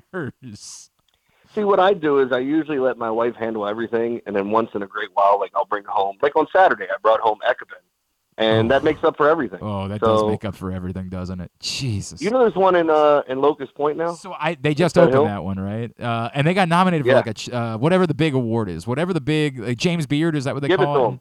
My God. Yeah, give it to him. That box. I'll give him the Jeremy Kahn Beard Award. I don't care. Whatever they call the box with the rice and the pickled vegetables, it's the greatest thing. The Yardbird with the chicken in it? It's the Yardbird, but you specifically get it not as the sandwich. Take nothing away from the sandwich, which is, everybody knows the sandwich at Ekaben is. Yeah, I love the sandwich. It's wonderful. I'm telling you, get it as the box. I think it's tackle box. It's something like, there's some name that they have for it. Get it as the box. It is 3 days worth of food that you're going to eat in 15 minutes because it's that insanely good. So I did the smartest thing that I've ever done in my entire life, because not only was my wife working when I picked her up Ekaben, so I got myself Ekaben at the end of the night, but I also picked up one of the boxes that you're talking about for reheat the next day, which it was still amazing, and I ate all of it, and afterwards I'll go, well, I'm done eating for the day. Yeah. It was so much damn food, man. So good. So they call it a tackle box, but they have it listed as just being for their catfish or their shrimp. I'm telling you, you can do it with the chicken. Like, I've done it where I just said, give me the neighborhood bird, but in the box. Yeah, they have that. Oh, my God. It should win. I think it's just the neighborhood bird box. It's just a neighborhood bird box. But you have to come in blindfolded. Yeah. Correct. That's the way it is. As they hand it the to you. bird box. Not bad. I'd forgotten about that. I had completely forgotten about it. Oh my God, it's so they should not forget the James Beard Award. They should get a Nobel Peace Prize. Like, it's just the most insane thing I've ever put in my mouth, and as Jeremy knows, I put a lot of things in my mouth. That tempura like, my wife got tofu from there. I never eat tofu. I would eat the tofu from there almost every day. It's insane. It's ridiculous. If you told me tomorrow that I was going to die if I consumed it, I would just sort of say, well, good run. Like, Yeah. what do you say? Thanks for coming out, everybody. Right. Like, this what do is you my say? TED Talk. Jesus Christ, it's unbelievable. All right, you guys are back. Yeah. No, I was just going to say my favorite thing, the All-Star game last night. I don't know how much you watched. 0. It wasn't a good one from the standpoint that when they got to the fourth quarter, the game wasn't even close. LeBron sat out the second half. Giannis played the first 2 minutes and then sat out because he has a wrist injury. And then it was just basically the Jason Tatum, Jaylen Brown, Damian Lillard, Donovan Mitchell show as these guys were just going off. But it was a lot of fun. But my favorite thing was it was the anniversary where they were showing. So they invited African music in. Yes. But the All-Star game was in Utah, which had to be such a culture shock for. I mean, these are the whitest of white people. So yeah, and it's just fun. I can just imagine the looks on people's faces when and the music was good. Like I was entertained. I was listening to it. Did you I only knew one of the artists. Did you hear what Barkley and Shaq said before the game started? Where Barkley was like, "Man, this place, all these people are going to heaven, man. There ain't nothing to do out here." And Shaq followed up by saying, "I've never ordered more room service in my life." In my life, yes. It was so good. They also had the moment, too. We've all been in this moment in the industry, whether it's on like a laptop where we're doing a Zoom or we're just doing a radio show where somebody's mic drags. So Barkley had a mic that was dragging that made him sound drunk. And he kept going, "Look, everybody, Utah." And then Shaq goes, "Are you drunk? You've been drinking out here?" And he just calls him out live on the air. And every time Barkley talks, it sounds like he's drunk and there's nothing they could do. Oh, that's perfect. Oh, that's perfect. One of the better moments. That's wonderful. All right. At Jeremy Conn 1057 on Twitter. And what's coming up on the Big Bad Morning Show this week? It'll be all of us back together, obviously getting into more of Terps talk, March Madness, as that's approaching. The NBA will get started, I think, on Thursday. So, and there's still that thing going on with the quarterback in Baltimore and wondering what's going to happen there. So, what's that all about? Yeah. The window opens don't tomorrow. we have an exhibition game coming up for the Orioles, too? Like this weekend, yes. Yes. Yeah. Spring training games begin. At Picks Every Day, PressBoxOnline.com. Love you, buddy. Appreciate you. We'll talk to you next Monday, all right? See you guys. Thanks, pal. Jeremy Conn, 1057 The Fan, with us here on GCR. Today's show brought to you by the Stan the Fan Variety Hour. Stan the Fan, Ross Grimsley, and Ben McDonald talking baseball tonight. Facebook.com/PressBoxSports. If you miss it live, you can find it at YouTube.com/PressBoxOnline or PressBoxOnline.com/video tomorrow. When we come back in, we're going to talk baseball. Xavier Scruggs sort of felt like John Angelos was lying, did not feel confidence that there's strong leadership in Baltimore. We're going to talk to the former big leaguer who's now with the ESPN and MLB Network Radio next, Glenn Clark Radio. Are you a diehard O's fan looking for the perfect way to show your team spirit? Look no further than Birdland Sports. Birdland Sports is a small business run by fans for fans. They offer a wide variety of unofficial O's merchandise, from the Birds Are Coming tees to player cartoon shirts and more. And the best part? Their prices are more affordable than the big guys. So head to birdlandsports.com and grab your gear today. Show your support for the Birds with Birdland Sports. Gambling can be a fun and entertaining experience, but there are risks involved. If you're planning on betting on the game at the casino or on your phone or computer, know your limit, stay within it. Set a budget and a time to stop. Remember, gambling isn't a financial solution, and it doesn't mix well with alcohol or drugs. Know the risks and have a plan before you begin gambling. For free and confidential services, call 1-800-GAMBLER 24/7 or go to helpmygamblingproblem.org.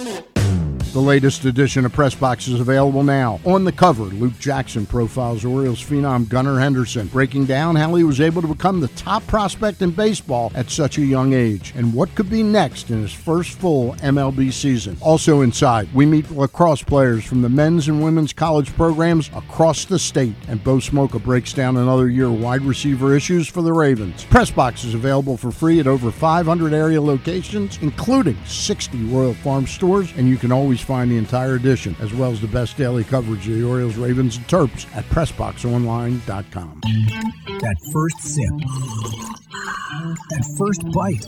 Start your day off right with a delicious breakfast at Royal Farms. Choose from a fantastic selection of fresh Royal Farms breakfast sandwiches and top it off with a rich hot cup of the freshest coffee in the world. At Royal Farms, breakfast is available day and night. It's the freshest breakfast in the world. Real fresh, real fast. Royal Farms.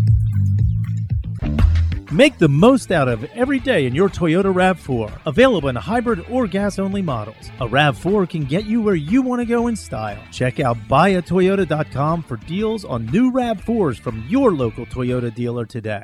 The Baltimore County Police Department is hiring. Entry-level officers start at over $60,000 and over $64,000 for lateral officers, with $10,000 signing bonuses available. Plus, cadets start at over $32,000. Great benefits are available like medical, dental, and vision insurance, tuition reimbursement, 15 sick days per calendar year with no limit, career advancement to more than 20 specialized units, and more, with further incentives for military service members and veterans. A passion for service, a career for life with the Baltimore County Police Department. Find out more at joinbaltimorecountypd.com or call 410-887-5542. Must be a United States citizen, have a valid driver's license, and a high school diploma or GED equivalent. If you miss anything on the show, don't forget that you can watch full episodes at youtube.com/pressboxonline, and you can download podcasts on Apple, iTunes, Amazon, and Grindr. Wait, did I say Grindr? I don't think that you would find it on Grindr. Not that I know it's on Grindr or anything, I swear. On second thought, you know what? I don't care what you think. Here's Glenn. PressBoxOnline.com/offers. Perhaps you have signed up for maybe one or two of the various sports betting offerings here in the state of Maryland, but you haven't signed up for all of them. Well, you're leaving free money, free bets, incredible offers on the table. So I would encourage you right now to get to PressBoxOnline.com/offers, and in part because they're just not going to last for forever. These companies at some point are going to pack up, move on, and say, hey, we think we've signed up as many people as we're going to get, and so we're going to worry about trying to sign them up somewhere else. So get to PressBoxOnline.com/offers right now and take advantage of all of the various offers that are there for you. John Angelos met with the media yesterday in Sarasota at Orioles spring training, and as I was driving in this morning, I was listening to our next guest kind of talk about not really loving what he was hearing from John Angelos. We've had a couple of opportunities to catch up with him. He's a former big leaguer. You hear him on MLB Network Radio. You see him from time to time on ESPN, MLB Network. He is Xavier Scruggs, and he's back with us now here on GCR. Xavier, it's Glenn in Baltimore. It's great to catch up, man. Thank you so much for taking a couple of minutes for us. Hey, no problem at all. Happy to be on here with you guys. Appreciate it. It's great to chat with you. It's interesting to me, right? Because as we were talking about John Angelos today and yesterday, I sort of found myself saying, well, if you believe what he's saying or if you think that he's telling the truth. And so I kind of heard in your voice like some skepticism about some of the things that he was saying. And I don't know. I can't say that I fully blame you for that. Yeah, I feel like at least there's been multiple different stories that he seems to be trying to tell about this team. And it's tough to really get a good understanding of what he wants to do, whether it be put money into the team and give them some help from a free agency standpoint. He had talked about earlier on in the offseason spending some more money, maybe the payroll going up. And we're talking about the Baltimore Orioles, so we're not expecting them to go after the top free agents necessarily available. But at the same time, you can't say that and then come to spring training on the first day and talk about, well, look at the Brewers, look at the Rays. They don't spend the type of money and kind of backtrack in that sense. So, I just trying to get a better understanding of what he's trying to do as far as priorities with this team, because we look at this team last year and the jump that they made as far as with their talent, and you talk about them being able to put it all together on the field. Don't tell us, hey, we're willing to have the payroll go up, and then all of a sudden it's, we might have been a year ahead of schedule. Right. So I'm just trying to figure out where we're at with that. To your point, Xavier, I can give them, I don't want to say a pass. I can understand why they would look at this roster right now and say, hey, we still have some questions about whether guys really are long-term fits, guys that are going to be part of the championship pursuit, if we believe there's going to be one of those. I could see them looking at an Austin Hayes, even a Cedric Mullins because of his age, right? A Jorge Mateo, Ryan Mountcastle, who struggled last year. All guys who we think, at times we thought very highly of. We definitely at least think something of.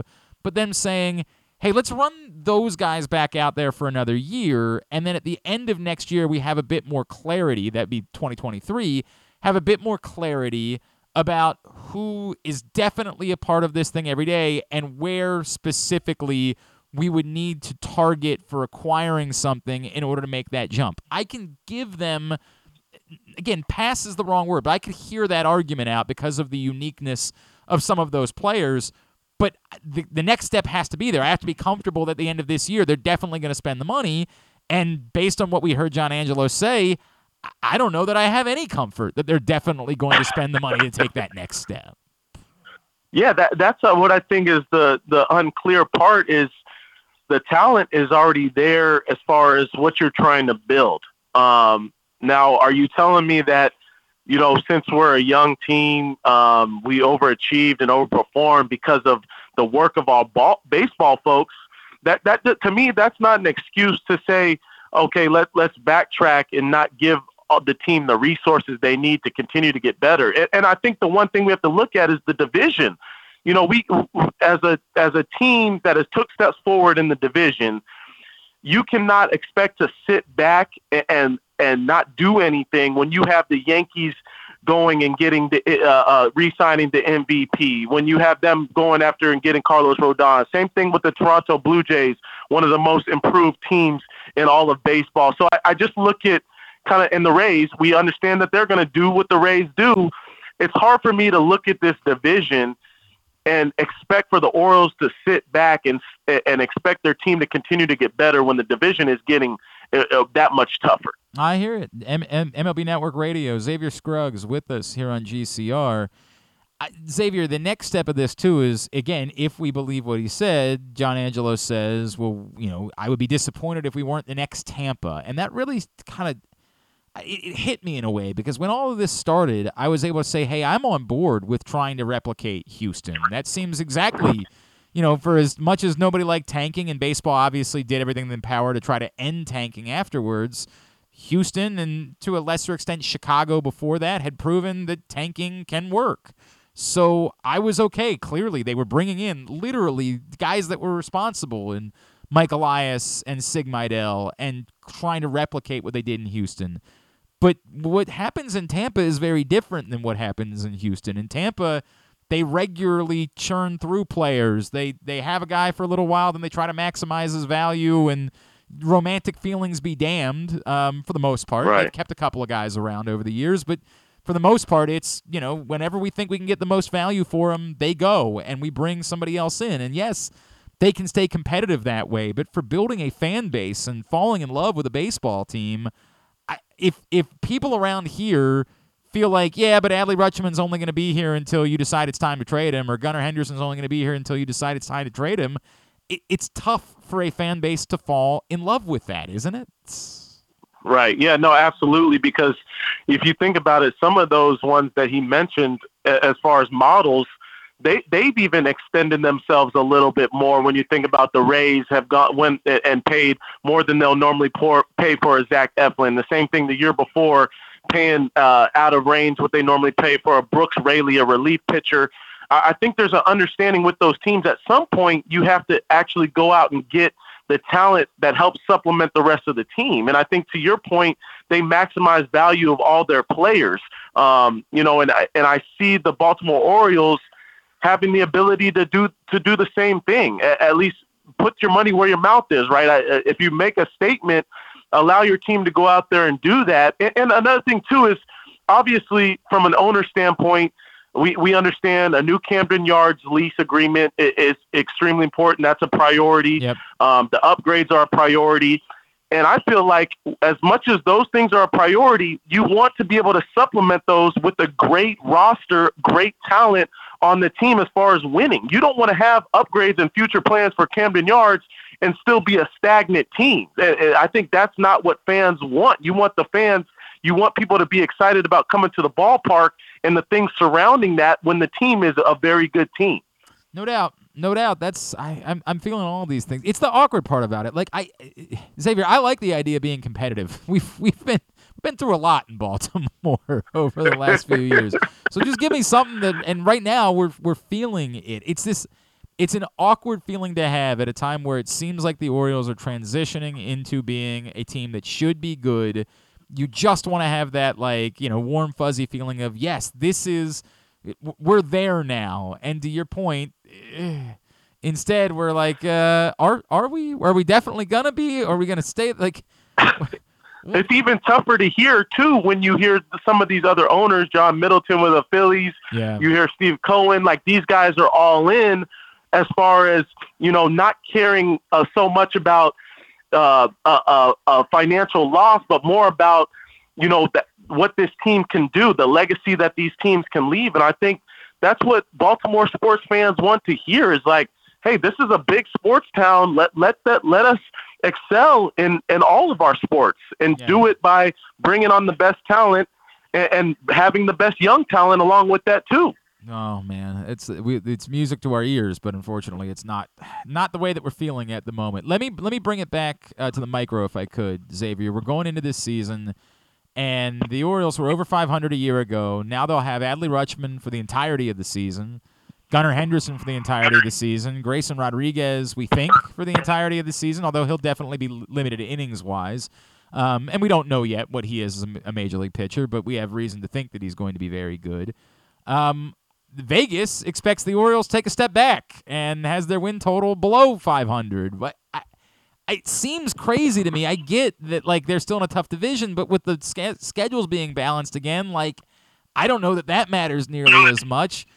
Why shouldn't we be hopeful about the Orioles taking the next step towards being in contention for a playoff spot this year? Yeah, I have to agree with you. I just see, obviously they take into account what some of these other teams have done as far as the offseason, but I still look at the young guys in Adley Rutschman and Cedric Mullins to Gunnar Henderson. I see Anthony Santander. I just see all these guys continuing to take a step forward. I don't see these guys taking steps back. Now, from the pitching standpoint, as far as starting pitching, that's one area in which they don't have the dominant guy that's established, right? Yep. And I think that's one area in which if you're looking free agency, you're looking trades moving forward, that's one thing that has to be a priority. If you get a dominant guy at the front of the rotation, then you're talking about really being able to build a foundation off of that. That's what all the great teams have is they at least have that number one guy that goes out 30 times and can go do his thing. And we don't have that right now with the Orioles, but I think you can see that growing as an opportunity to go after a guy like that with the talent they have. That's yes, or hopefully, a Grayson Rodriguez becomes that guy, right? Hopefully that's the way that it plays out this year. But to your point, you hope, this goes back to all the things we were talking about, that if this team is in contention at the deadline this year, they say, all right, it's time. It's time, not necessarily for rental players. I don't think that is logical because I don't think they're going to win a World Series this year, but to make a move and to do what you would need to do, even if it involves spending a little bit of money to try to help yourself out for a couple years. But we are still waiting to know that's the case. I wanted to get your thoughts. Obviously, just another minute or two here with Xavier Scruggs. The Orioles last year had both Cedric Mullins and Jorge Mateo, who were terrors on the base paths. And so when you see the bases are bigger and pitchers can't throw over nearly as much, it gets you a little bit excited here because the good base stealers are here. Do you think that there's going to be a drastic change in teams' approaches? Do you think that we're going to see with these changes far more aggressiveness on the base paths? Or for the most part, do you think that it's going to be, maybe the same, if not only slightly altered by these rules changes? I think it's going to depend upon the teams because you mentioned a great thing. The Orioles have guys that are not afraid to go and steal bases. And I think the aggressiveness is going to ultimately help the Orioles and the athleticism that they have. Other teams that don't have these types of guys, it's it's hard to just all of a sudden say, okay, let's start get better at base stealing, because a lot of teams don't have that already. I think that's where the Orioles are in an advantage, is you've already had guys like Cedric Mullins and Mateo, who have been guys that are not afraid to go out there and do it. So I think they take advantage of it more. And then I think it feeds off to some of these other guys as well that could be considered, okay, let me take an extra bag or two when I have an opportunity to. So I think for the Orioles, I think it can be drastic, honestly. And I think it could be to their advantage. I'm hoping that's the case. It seems to behoove the Orioles to be a bit more aggressive. Xavier, what's going on with you, man? When we hearing you, when we seeing you, what's your schedule look like for the next couple of weeks? Yeah, it's starting to get going here. I'm actually at MLB Network. I'll be on today at 2 p.m. Eastern. But just getting going about, all the spring training. I'm excited for, like, what we just talked about, the athleticism of these teams. I think the athleticism of players is really starting to show in our game. And with some of these new rules, I think you start to get back to some of the excitement that we got to see earlier on in years of baseball. When you talk about extreme base stealers, when you talk about pace of play, moving a little bit faster, keeping people's attention in the game, I think all those things are important to keep pushing our game forward. But just like everybody else, I'm getting it going now. Spring training time. I'm assuming that you and I are in agreement about the extra inning rule being a good. Like, are you as excited as I am that they adopted it full time now? Like, I think it's the best thing that baseball's done in a long time. I love the runner on second base in the extra innings. Yeah, I just like the idea that the game, doesn't have to extend too long, and we're putting, pitchers at risk for, longer innings than they normally go, and then all of a sudden, your bullpen is taxed moving forward. Our game just needs to continue that action. I think that helps, supplement that at the end of the game. And it's ultimately good for the players too, because, they're not looking at extremely long games. I think fans will get used to that. It'll be something that, will all of a sudden we'll start to just, feel right. And so I'm excited for some of these changes. And the brand of baseball is entertaining in the extra innings. Unlike when we would sit around and watch guys swing out of their shoes trying to hit a home run for 6 innings. This is an exciting brand of baseball. It's a good thing. At Xavier_Scruggs on all social media, Twitter, Instagram, TikTok. Give him a follow there. Xavier, always enjoy our conversations, man. Thank you for taking a couple of minutes for us this morning. Hey, thanks for having me. Take it easy. Xavier Scruggs with us, MLB Network, MLB Network Radio, ESPN, all the various places that you can find him. Appreciate him taking the time. Look, I get it. I get the skepticism. How honest is John Angelos being? Is he being too honest? When I know a lot of the headlines, a lot of the Twitter fodder this weekend was about, him clumsily describing the impact of the pandemic on the Orioles. Didn't go well. I know what he was trying to say. I understand it. Like, if you listen to everything he said, there is a point in there where he says, look, if we had been spending money and amped up for that to be our year, and then to have lost all of that revenue, it might have killed us. And I understand what he's saying, that because the Orioles had a lower payroll and because they weren't intending to contend at that point, they were less, from a business standpoint, impacted than other teams were by the fact that there was no revenue that year, or far lesser revenue that year. I do understand what he was intending to say, but when it comes off like you're celebrating the pandemic,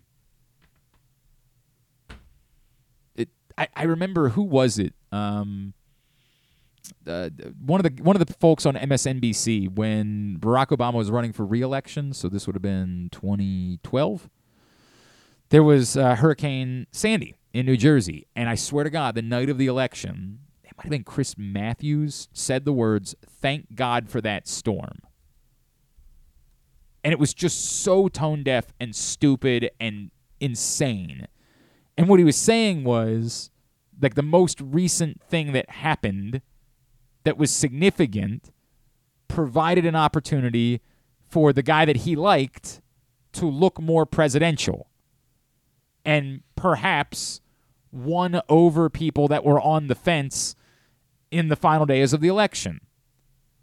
But what he said was, thank God for that storm.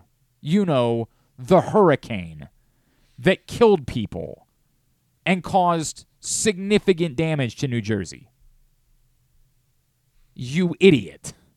You can't say that, even if we know what you were saying. John Angelos, quite clumsily, made it seem like the pandemic was a good thing. Of course we know it was not a good thing. Hot take. I hate it when sports guys always offer these hot takes. No, there's nothing good about a pandemic. I get the point he was attempting to make. It was quite clumsy. Saying a year ago that the Orioles overachieved and outperformed, you don't want to hear that. You want to say, okay, well, here you are now. Go spend the money. Let's go. But, again, I get it. From a business standpoint, they would like to have some answers on some of their own guys, and they weren't planning on this year being the year they were supposed to ramp up.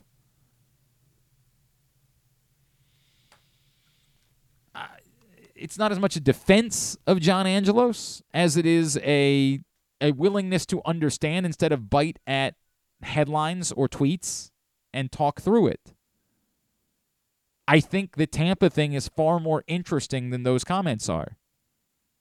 Because, again, it's transition. I thought you were trying to be the next Houston. I thought that's what I was sold on the entire time, was you're going to be the next Houston. So to go from my belief that you're supposed to be the next Houston to John Angelos saying, well, we're the next Tampa, well, that's a little bit different. Could be a good thing. Again, if you can stay in contention, I would argue it's a very good thing. But for building romantic feelings about baseball players, I don't know. I think we would rather be the next Houston, trying to maximize to win a World Series versus maximizing how to get the most out of the least payroll. I know this guy is all on board with the next Tampa because he's already got a shirt available to celebrate being the next Tampa. Joining us now, you've heard this morning, we got a new partner, and I say it's a new partner, but this man's been a partner of ours since we literally launched this thing all the way back in 2014. I don't know that anyone's made nearly as much of an impact in helping us out when we had questions, and he's one of the best people I know, and you, of course, know him from Section 336, and now you know him from Birdland Sports. Joining us here on GCR is my buddy Josh Soroka. Josh, good morning, my friend. How you doing, man? Hey, good morning. I would not say I'm celebrating the next Tampa, but it seemed like a phrase that we have to run with this year. Yeah, I mean, they're embracing. And again, I'm in this weird place, Josh, right? Like, because I get that there are positive connotations from the idea of trying to be like Tampa, right? Like, they do a lot of winning in Tampa. Like, I understand that, but I just uniquely here feel like part of the problem. I know part of the problem in Tampa is the stadium is nowhere near Tampa, right? Like, it's crap. It's awful. It's the worst. I mean, like, you're down in Florida, you know what the problems are down there. But I do think that one of the problems in building up a fan base and getting people to fall in love is this. Well, we don't know how long these players are going to be around. Like, I think that hurts you in trying to get your fan base involved. If somebody hears that and says, well, does that mean that you're going to trade Adley Rutschman in 4 years because you want to maximize his value? Totally. I go to Tampa every year. I try to imagine what Tropicana was like when it was full. I can't picture it in my head because it's such a dump of a stadium. So that's the first negative connotation of Tampa, right? Is the stadium. But you're right. The big thing is they've never won a World Series. Mm-hmm. They've been there, and I'd love to be there. I haven't been there. I'd love to see that World Series, but I want to win. Yep. And saying in the next Tampa never takes that next stride to get, all right, we've been to the World Series, next year we're winning it. Right. It's always, we've been to the World Series, those guys go and be stars in other towns. Yep. And then in 5 years, we'll make the push again. I don't want that. It's a great comparison. You get to the World Series, the thought would be now you spend more money next year to add pieces to what you did in order to get over the hump and win a World Series, when to your point, typically it's been the opposite. You get to the World Series, and then Well, we can't deviate from the plan. The plan has always been, as soon as we think this person's reached their maximum value, they got to go. Yeah, and that's where you sold the fan base on we'll be the next Houston, and trust the process. We're going through that. And I still trust Mike Elias. I have a lot of questions about ownership now because it's being ran as a business, and I understand that. But I would love to have an owner like the Mets where they're like, I want to win. What I wouldn't even give. Dan Snyder wants to win in Washington and tries to invest. Yeah. And here we've got a guy, I mean, he's got his other issues. But as far as Peter Angelos, I felt like always did at least want to win the World Series. He invested money. John Angelos, I have more concerns than I thought I had now as he is stepping up and outspoken more. I don't think there was anything in his 35 minutes that everyone's praising for him being so open. I don't think there was anything good in it. Yeah, I think it made me more concerned. Yeah, I'm trying to think. Like, I guess, again, if you're a Brandon Hyde fan, if you're a believer in Brandon Hyde, you're excited that, like, he's showing a commitment to Brandon Hyde, saying, his contract's No, I'm not. Okay, tell me why. Because there is no commitment. Okay. He wouldn't say how many years Mike Elias and Brandon Hyde are here. He's saying they're committed to the long term. That doesn't mean anything. You got to put solid numbers down. Okay. That's like saying we're trying to win, but then you don't spend money. Look, man, I hear you. That part is the part. And when he says, well, I'm not going to predict the payroll, I just keep coming back to, well, then who is? Like, who is? Right. You're the guy, man. Like, there's not another person we can talk to. You're the one. No, it's... And I guess we're still waiting to open the books, and then maybe we'll find out a little bit more. But maybe we'll find out. I think that's going to make things look even worse. Well, all right. In the meantime, Josh, they're going to play baseball, and there is reason to be excited about the Orioles, at least the micro. No, it is. There's a lot of players to be excited. No question about that. I saw something really cool. So I want to ask you, because I'm fascinated by the transition. I don't want to say transition, but this new venture that you've gone into making T-shirts. But I saw this weekend the tweet that you shared of Felix Bautista wearing the Mountain T-shirt from you guys. I know you've been an Orioles fan your entire life, and you've had the opportunity to talk to guys, and you've had the opportunity with the podcast to get to know guys. But how cool of a feeling was that for you that Felix Bautista was putting over something that you had created? That was really, I'll tell you, that was really cool. So Birdland Sports has started as this T-shirt company because I couldn't find any Orioles shirts I liked. They all look the same. They're all the official shirts look the same. And I always thought, well, maybe it's because I'm down here in Florida and they've got to have some cool stuff up at the store. And they didn't on the internet. And so I just couldn't find shirts that I wanted to wear. So I started to make my own. And what was cool is, I decided we had some players on Section 336 during the offseason. And I decided, I'm sending some guys some shirts down to Sarasota. It'll be like a welcome package when they get there. So I took the guys we had on the show, sent them down, sent a few others, and then Bautista sent that picture wearing it. And as a fan, it was like my Section 336 we've been doing for 10 years because we're lifelong Oriole fans. Yep. So, that's really exciting to see. And I think it was Urias in the background, it looked like. Yeah. Maybe. And it's cool to see that. Then I'll tell you, here's something that else was cool. Is on Friday or Saturday, I get a text message from some guys that work in the clubhouse down in Sarasota because they saw some of the players open up the shirts. They got so excited, and their message was exactly why I started the business. They said, these shirts excite us way more than anything that the Orioles officially have. Wow, that's cool, man. So that was a cool, kind of add-on of, I've got something here. And unfortunately, I decided to start this company in the end of August, September last year. So it was kind of at the very end of the season. And then this is the season where I'm just going to push it hard and see how it does. That's awesome, man. Dude, it's so cool. Because I know deeply how much you care about the Orioles, and that's to get that type of feedback, man. That's fantastic. Birdland Sports is Josh Soroka is with us. You guys know Josh from Section 336. And he has launched Birdland Sports. Birdlandsports.com is the website. And the shirts that are available are awesome. And it includes, he does have a Next Tampa shirt already up and available right now. But between the different player shirts, the concept shirts, the various bird shirts, Is it as simple as you have an idea and then you just immediately, because I know the way that you operate, like you get an idea and within 5 minutes you got a shirt available? Yeah, I mean, yeah, kind of. A little delayed because I'm not a great artist. So about half the shirts I've created myself, and then I've got a collection of some artists that I use where I'll draw something on a piece of paper, send it to them, explain what's going on, and then they come out with it. Like, I can't draw these pictures of the players. So the guy that does that's amazing. And I send them exactly what I want. We did some caricatures last year based on the nicknames that they were given during the Little League.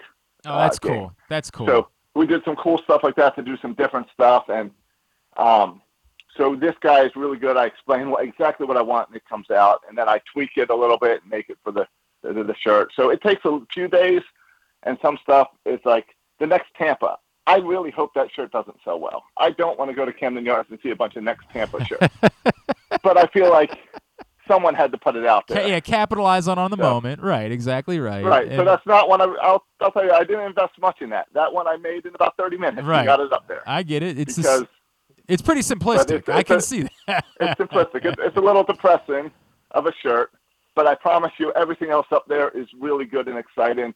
And it's like half my wardrobe now. Some of the really cool ones that I saw. There's a play on, of course, Omar Common. We know that the Orioles started using the whistle, and it's one of the awesome things they did all year last year. But there's a play on that with the bird. It's the birds are coming. There's a Maverick-style Gunnar Henderson shirt that's pretty great. Where did Hillbilly Hayes come from? That's one of the Little League nicknames. Okay. When they did the player they introduced Austin as Hillbilly Hayes.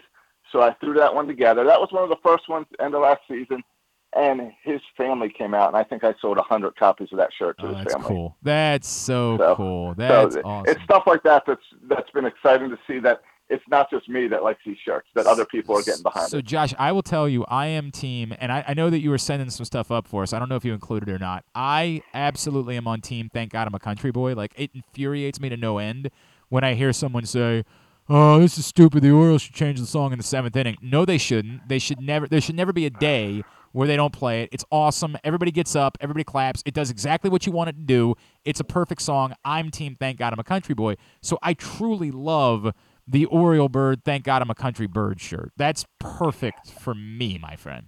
It's something that they celebrated back in the 70s that they should be celebrating now constantly. I'm right there with you. The people who don't like it do not know the history and Correct. do not. Yeah, they've never seen like the day that playing all the time. Right, John Denver was standing on top of the dugout doing it. Like, it is a part of what made this place special. And to your point, like, Josh, there's 9 other innings to play plenty of songs at the stadium, right? Like, I think our guy Woody does a great job handling the music during the course of the game. During the 7th inning, it's part of Orioles lore. It means something.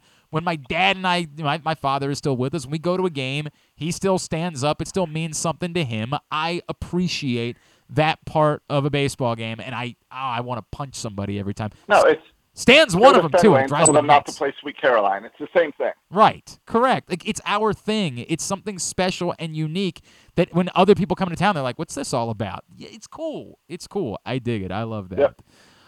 So right now, I want everybody to check out birdlandsports.com and check out all these amazing shirts. Plus, we're going to be giving away shirts ourselves here on GCR, like with Would You Rather Wednesday.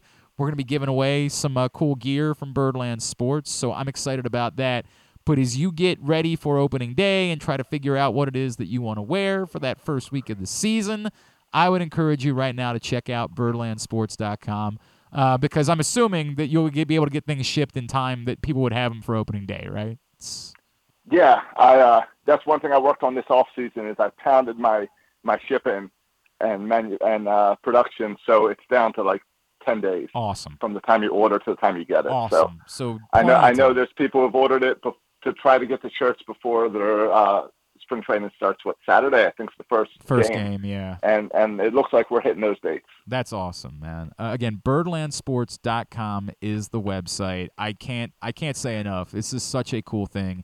And you guys are still like the Section 336 is still part of this. I know that you have been a bit of a podcast maven in recent years. You're still planning on doing everything the same way, correct? Yeah, no, Section 336 isn't going anywhere. In fact, we're starting to do little short daily shows just now that the season's here and things are getting exciting. Something we did back in the day when the Orioles were fun again. Hey, man. So yeah, we're all in on that. I love that, dude. I'm so excited. I love that. It tickled me when I saw that thing from Felix Bautista, because I just know how much you care, and it's a really cool thing to have someone, especially someone like him, right, who's pretty freaking good, say, dude, I appreciate this. Like, that is a really cool feeling, man. I'm so happy for you. At Josh Soroka on Twitter, and Birdland Sports has a Twitter account as well, specifically, correct? It does. Yep, at Birdland Sports. At Birdland Sports as well, and again, birdlandsports.com to find out more. Appreciate you, my friend. So happy to partner up with you again. Love doing this, man. Congratulations. Let's talk again real soon, all right? All right, thank you. Josh Soroka with us here on GCR. Again, get to birdlandsports.com. In the next couple of weeks, I am telling you, we will be doing more and more with giveaways. I am really excited about this and appreciate Josh, who I'm trying to tell you is one of the nicest humans that I've ever come across, and really, like, I don't say it enough, when I was trying to figure out all of this, like, he was a resource beyond what I could possibly explain for, hey, let me tell you about technology. Let me tell you about how you can do this, getting away from radio and still try to make it quality and still try to make it something that people would want to listen to. And, you know, he built, straight shoot, he built our video capacity, Josh Soroka did, from essentially the goodness of his heart.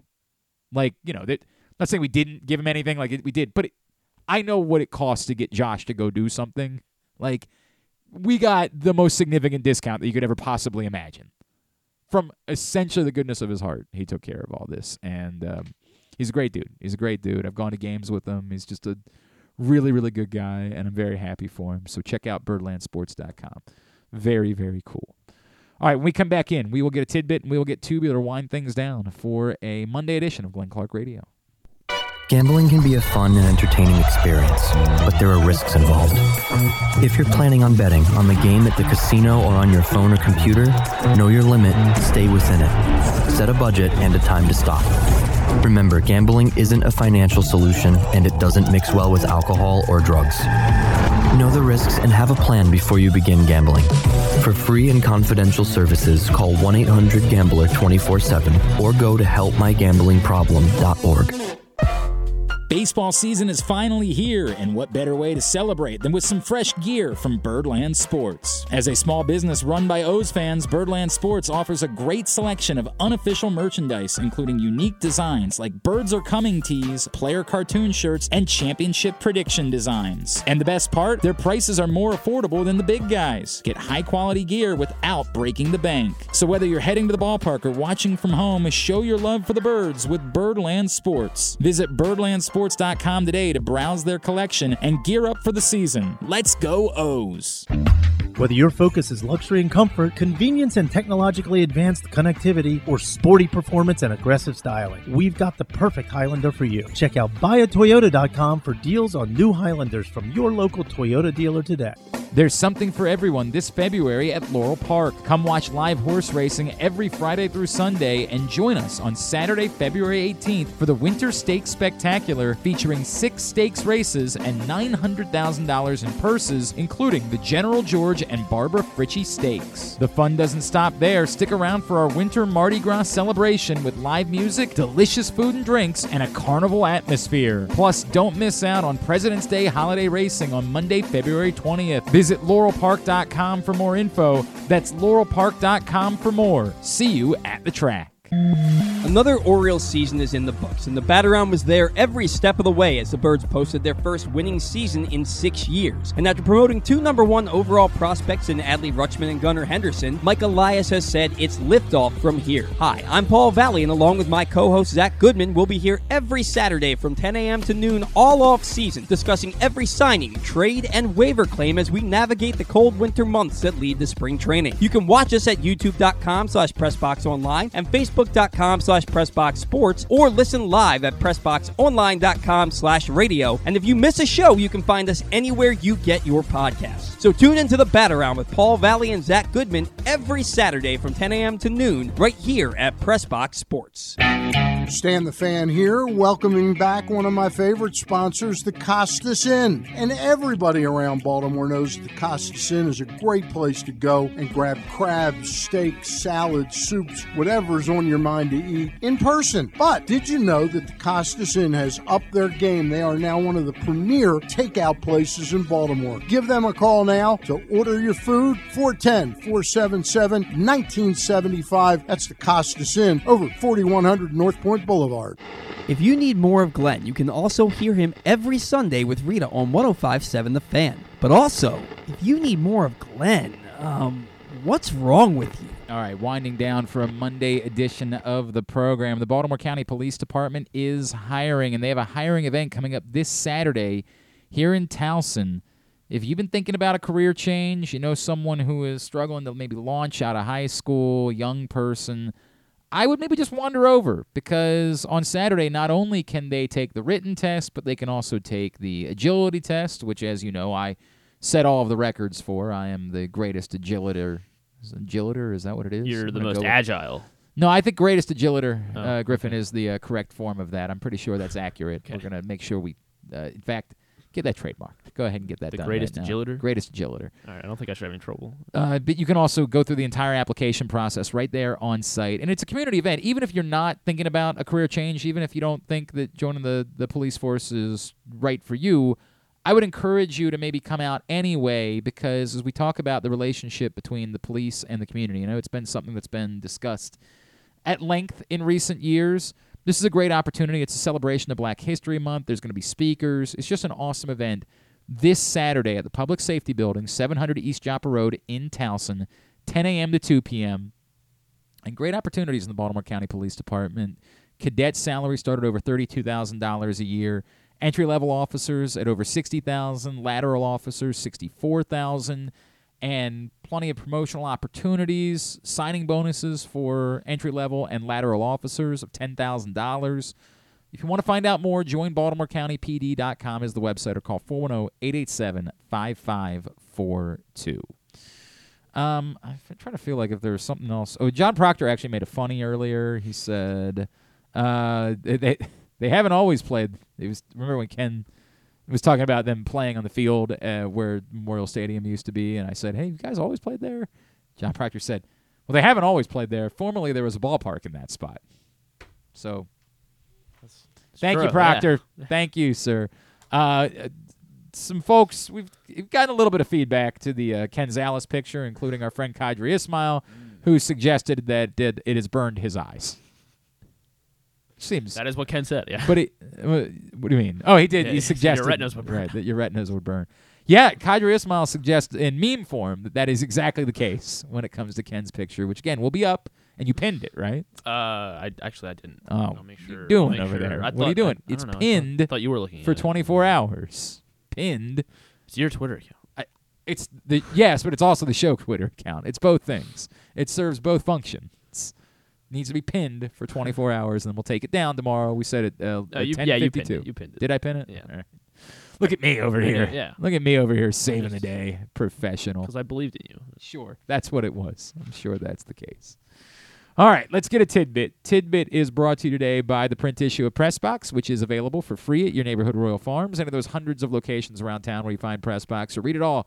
PressBoxOnline.com. Gunnar Henderson is on the cover. Again, go get it right now, wherever you find PressBox in the community. All right, so I know that you didn't want to talk about it, but I mean the NBA All-Star festivities were this weekend. If there was something to talk about, I would talk about it. There's nothing to talk about. Well, what about would you talk DK about? Metcalf in the Celebrity All-Star game? What about him? Getting that block and then throwing it down. Okay. And then getting drug tested afterwards. Yes, by the NFL. I saw that Did you on see Twitter. The video that when he jumped like 10 feet in the air. Like the Twitter video? Yeah, the Twitter video. That's that's not real, right? I don't know. Like Are you sure? You're not actually trying to suggest that that's. Come on, dog. That was impressive. Yes, because it was doctored. How? It was really well done. Oh, for God's sakes. Mac McClung did win the slam dunk contest. Yes, he did. Much to Glenn's, Why? I don't care either way. I'm not angry about it. It sounds like you're angry. Why would I be angry about it? His 2 games played are the fewest His dunks ever. were cool. I can watch them on Twitter afterwards, and I did. His 2 games played in the NBA are the fewest ever by a player to win the dunk contest. Yes, I was talking about that this morning on the show. At this point, they absolutely, because they're not going to get the real players to participate in the thing again. They should just let YouTube guys get involved. Maybe Zion teased playing next year. I mean, Zion's not going to be. Everyone wants Ja Morant to play in it. Ja Morant said he's not going to do it. Anthony Edwards said he's not going to do it. Zion's going to be hurt. Who are you kidding? There's Zion no might be world in the Zion. No, he's not. It's over for the real players being a part of the dunk contest. They're lucky they were able to get the real players to go to Utah for the All-Star game. This was definitely the year where I thought the players were going to be like, yo, dog, I'm good. Like, no thanks. It's fine. So open it up. Not just for fringe players. Open it up to somebody who can do amazing dunks on YouTube and let them come in and be a part of the thing. Create a spectacle out of it. Create something where that's what nobody gives a rat's ass about Mac McClung except for the 6 people that care about Mac McClung. Sixers fans. The Sixers fans didn't even know he played for them. Stop. No, a billion Sixers fans were like, he's with us now? What are you? Is he? Like, stop. Sixers fans don't care about it. There's a handful of people around D.C. and Northern Virginia that care because he's from there and he went to Georgetown. And there's a handful of people from Texas Tech that care because he went to Texas Tech. But it's a handful. Stop. Like, nobody cares about Mac McClung, but we all were willing to watch because it was a spectacle. He was doing amazing things. So stop trying to make it just players. Go get dudes who have incredible YouTube dunks that aren't NBA players. Invite them in and just make it a full-on spectacle. Do amazing things. Let somebody focus on nothing but the dunk contest for like a week leading up to it, whereas these guys have to play basketball. They don't just get to focus on dunking. Let somebody spend the next 6 months preparing the most amazing spectacle of slam dunks that you ever possibly see, and let him be in the dunk contest. Oh, there you go. You solved it. Thank you. Nothing's going to solve it. But so he joined Spud Webb as the only other player 6'2" or shorter to get 3 50s on a Spud dunk Webb contest. was 5'8". I mean, he was even shorter, so it was like significantly shorter. Really stretching this to put Mac McClung in it. Nate Robinson did a dunk contest once. Did he win it? Oh yeah, I don't think so. At least he didn't have 3 separate 50. Well, I mean, I'm pretty sure he won it, or he at least. I don't. Maybe he didn't win. Maybe he didn't win. He might not have won. I seriously, I have no idea. Dunk contest. Nate Robinson. He did a few. In I know. fact, he did a few slam dunk contests. Oh, in 2006. It looks. Did he win? At least that's what it says. These YouTube videos. Yeah, it looks like he won twice. I mean, 2009 he won. It's totally possible he didn't get the specific scores that you're talking about. Right. But Yeah. He was definitely a shorter dude that was pretty damn good at dunking. Bring Nate Robinson back to do it. Yeah, he won. Right, he won 3 of them. In fact, he won in 06, 09, and 10. Wow. Yes. So Matt McClung, he played 2 games. Those are the fewest ever by someone to win the dunk contest. The previous player to have played the fewest games, NBA games, before winning the dunk contest. Can you name who it is? No. Bet you could. Michael Jordan? Not Michael Jordan. What do you mean? You bet I could. Nate Robinson? Not Nate Robinson. Spud Webb? Not Spud Webb. I mean, how the hell am I supposed to know? This guy played his rookie year. It was 96 and 97. He played 39 games before winning the dunk Kobe? Kobe Bryant. Okay. Yes, Kobe Bryant. So Matt McClung why- now holds that record over Kobe Bryant. God bless. And then also Jason Tatum, of course, went off, as Jeremy Conn was saying. He had the he 55 set the points. record. Yes, most points scored in an All-Star game, and he becomes the 7th player to score 40 or more in an All-Star game. No chance. Do you think you can name the other 6? I'll just guess good players. I don't remember anything about Kobe Bryant. No, not Kobe Okay, Bryant. it's unlike him. Michael Jordan. LeBron James. Yes, Michael Jordan. LeBron James. Shoot, I lost it. I had Oh, my great. page up. This is No, dynamite. not LeBron. Okay.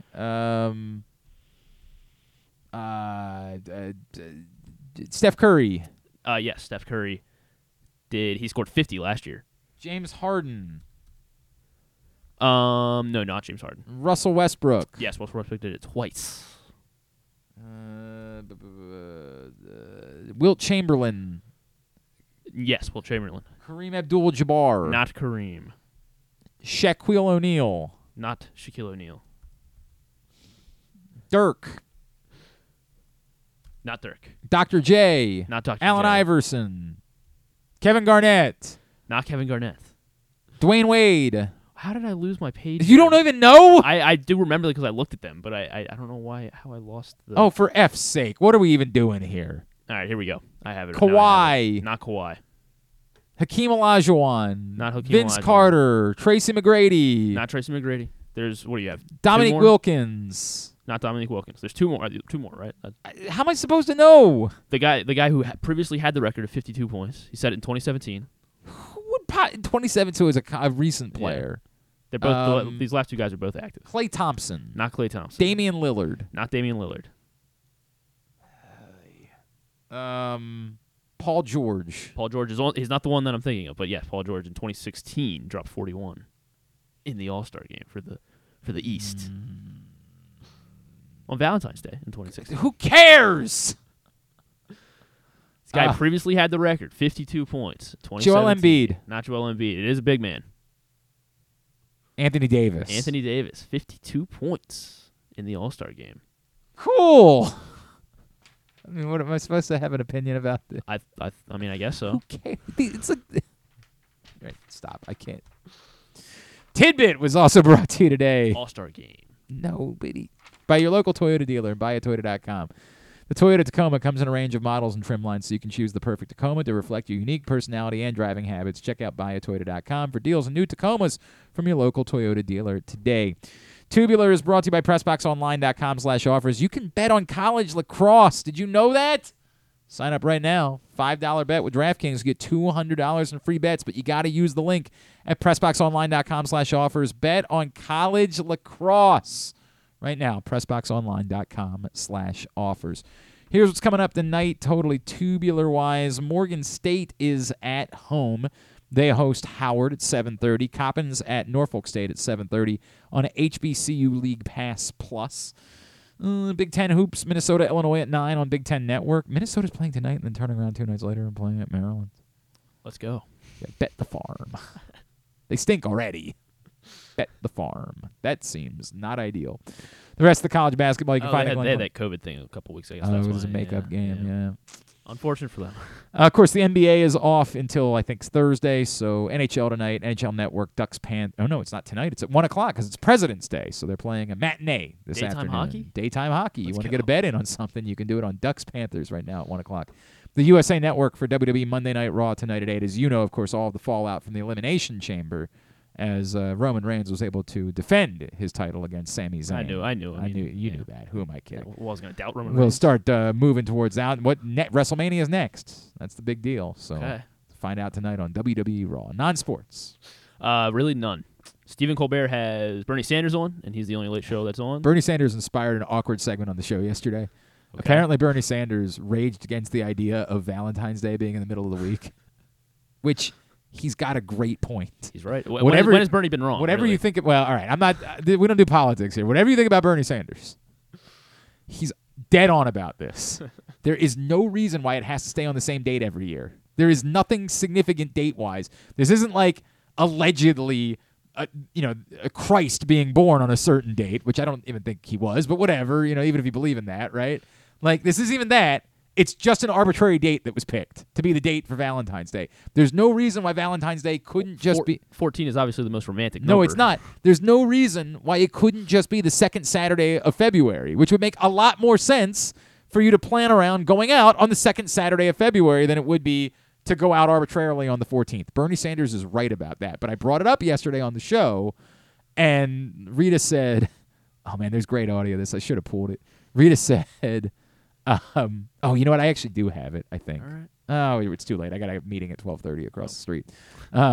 It's just across the street. It's fine. Okay. But Rita was like, well, what about people who were born on February 14th? And I was like...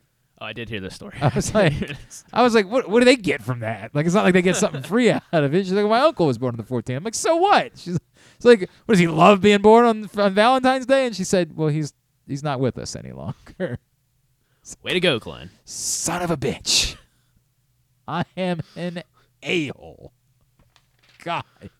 So thanks a lot, Bernie Sanders. I blame you for that. Oh, no, don't blame Bernie. No, it's his fault.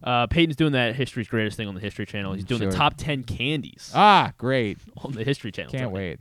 Can't miss that. Anything else? The Bachelor's on. That's it. Well, people do like that. I hate it, but people do like that. All right. Totally Tubular also brought to you, or a reminder that gambling can be fun, but you should set a limit, stay within it. Remember, if you or a loved one has a gambling problem, call 1-800-GAMBLER 24/7 or go to helpmygamblingproblem.org. Thanks today to Xavier Scruggs. Thanks to Jeremy Kahn. Thanks to Josh Sroka. Thanks to Ken Zales. And thanks as well to Chris Nockey. We'll get all of it up in the greatest hits section of the Oh, my God, it's so good. tab at GlennClarkRadio.com. Tomorrow on the program, I'm really excited. Brandon, I say excited. It's going to be heavy. Like, be prepared for that. This is going to be a heavy conversation.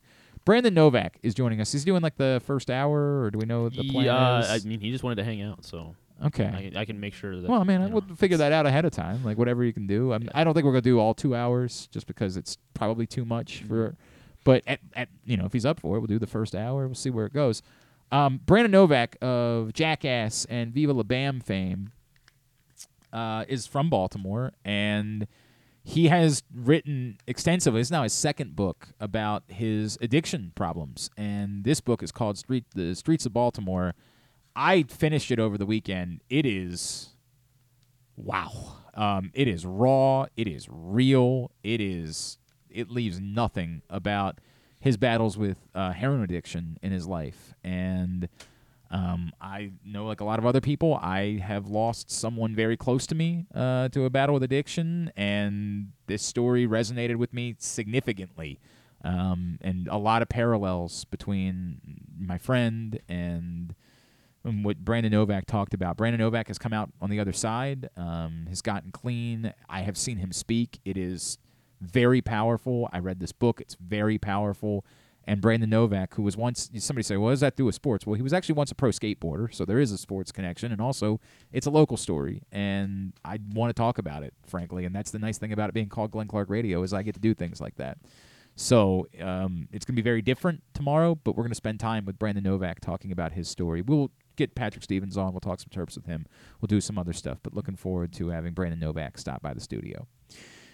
All right. Thanks to everybody at PressBox, all of our great sponsors and partners, including the Baltimore County Police Department, Problem Gambling, Royal Farms, the Costas Inn, Maryland Jockey Club, Great 8's Memorabilia, Birdland Sports, Maryland Vascular Specialists, your local Toyota dealer, buyatoyota.com. Thanks to Griffin at Griffin_Bass. Follow us Twitter, Instagram, and TikTok at Glenn Clark Radio. Have a great Monday evening. Go Morgan, go Coppin, Duke sucks.